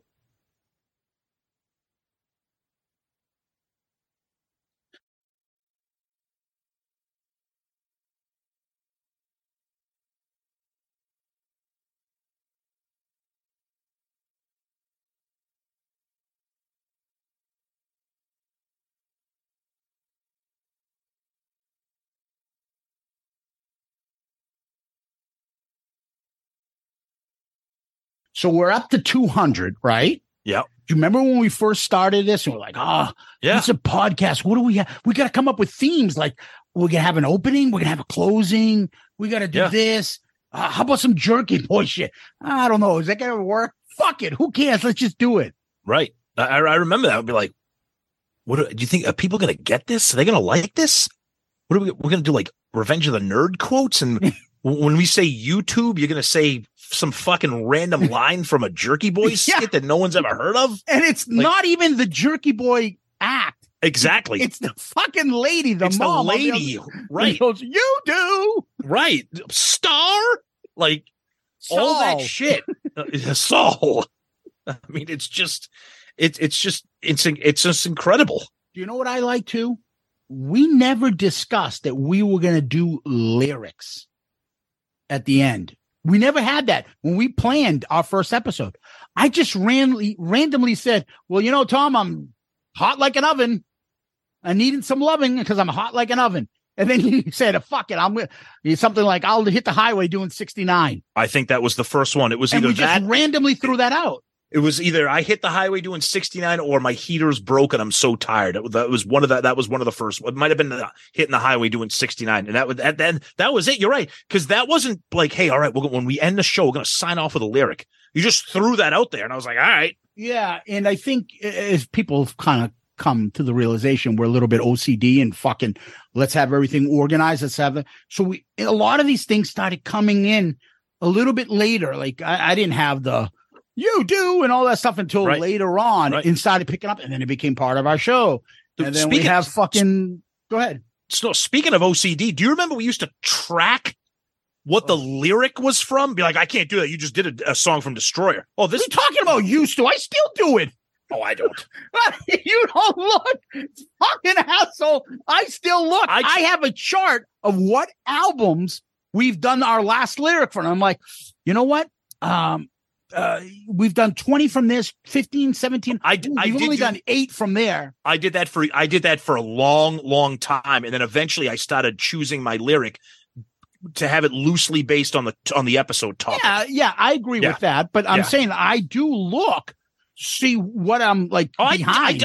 I did that, and then I was like, you know what? Thanks for telling me. No, 150 episodes. No, I did. I was very, very conscious, and I'm like, you know what? I think I have like Just a Boy left. I'm not doing that. So like, fuck it. Like, I'm curious because I haven't checked that. Like, I haven't been like crossing the songs off. I have the albums. Yeah, the albums get a color if we use them. Yeah. So that's how I know how many times the song's picked from that album. Yeah. But I'm curious to see if I'm like, is there a song we haven't done yet? Oh, I bet you there is. We can the Shout It Out Loudcast intern can go research 200 episodes and figure that out. We had a few people. Remember, they're like, hey, what do you need? I'm like, dude, I can't have somebody fucking do this, go for work. What do you need a fake ID for? So I can vote. We could come up with shit like that. But there were other stuff along the way. Interning for Shout It Out Loudcast is like interning for Kramerica Industries. It's not a real thing. Yeah. Kramerica Industries. Yeah. It's not a real thing. Yeah. I don't know if they're going to be able to use that in their NYU internship application. Exactly. But we'll see what happens. It's NFL draft season, and that means it's time to start thinking about fantasy football. FantasyPoints.com features industry-leading experts and prognosticators using proprietary hand-charted data to help you score more fantasy points. FantasyPoints.com is the place to go for whatever kind of fantasy football you play. Whether you play fantasy football, daily fantasy sports, or do a little bit of everything, Fantasy Points has the meticulously researched content to guide you to victory. And why wait for the fall? Fantasy Points also covers the new spring football league, the UFL. Join the guru, John Hansen, Scott Barrett, Joe Dolan, and other massive names in the fantasy football universe with an exclusive offer. Use code Pantheon for 15% off any Fantasy Points package, including the all-in package, with access to every article, tool, and data nugget that Fantasy Points has to offer. That's FantasyPoints.com and code Pantheon for 15% off at Fantasy Points. FantasyPoints.com, code Pantheon. Score more fantasy points.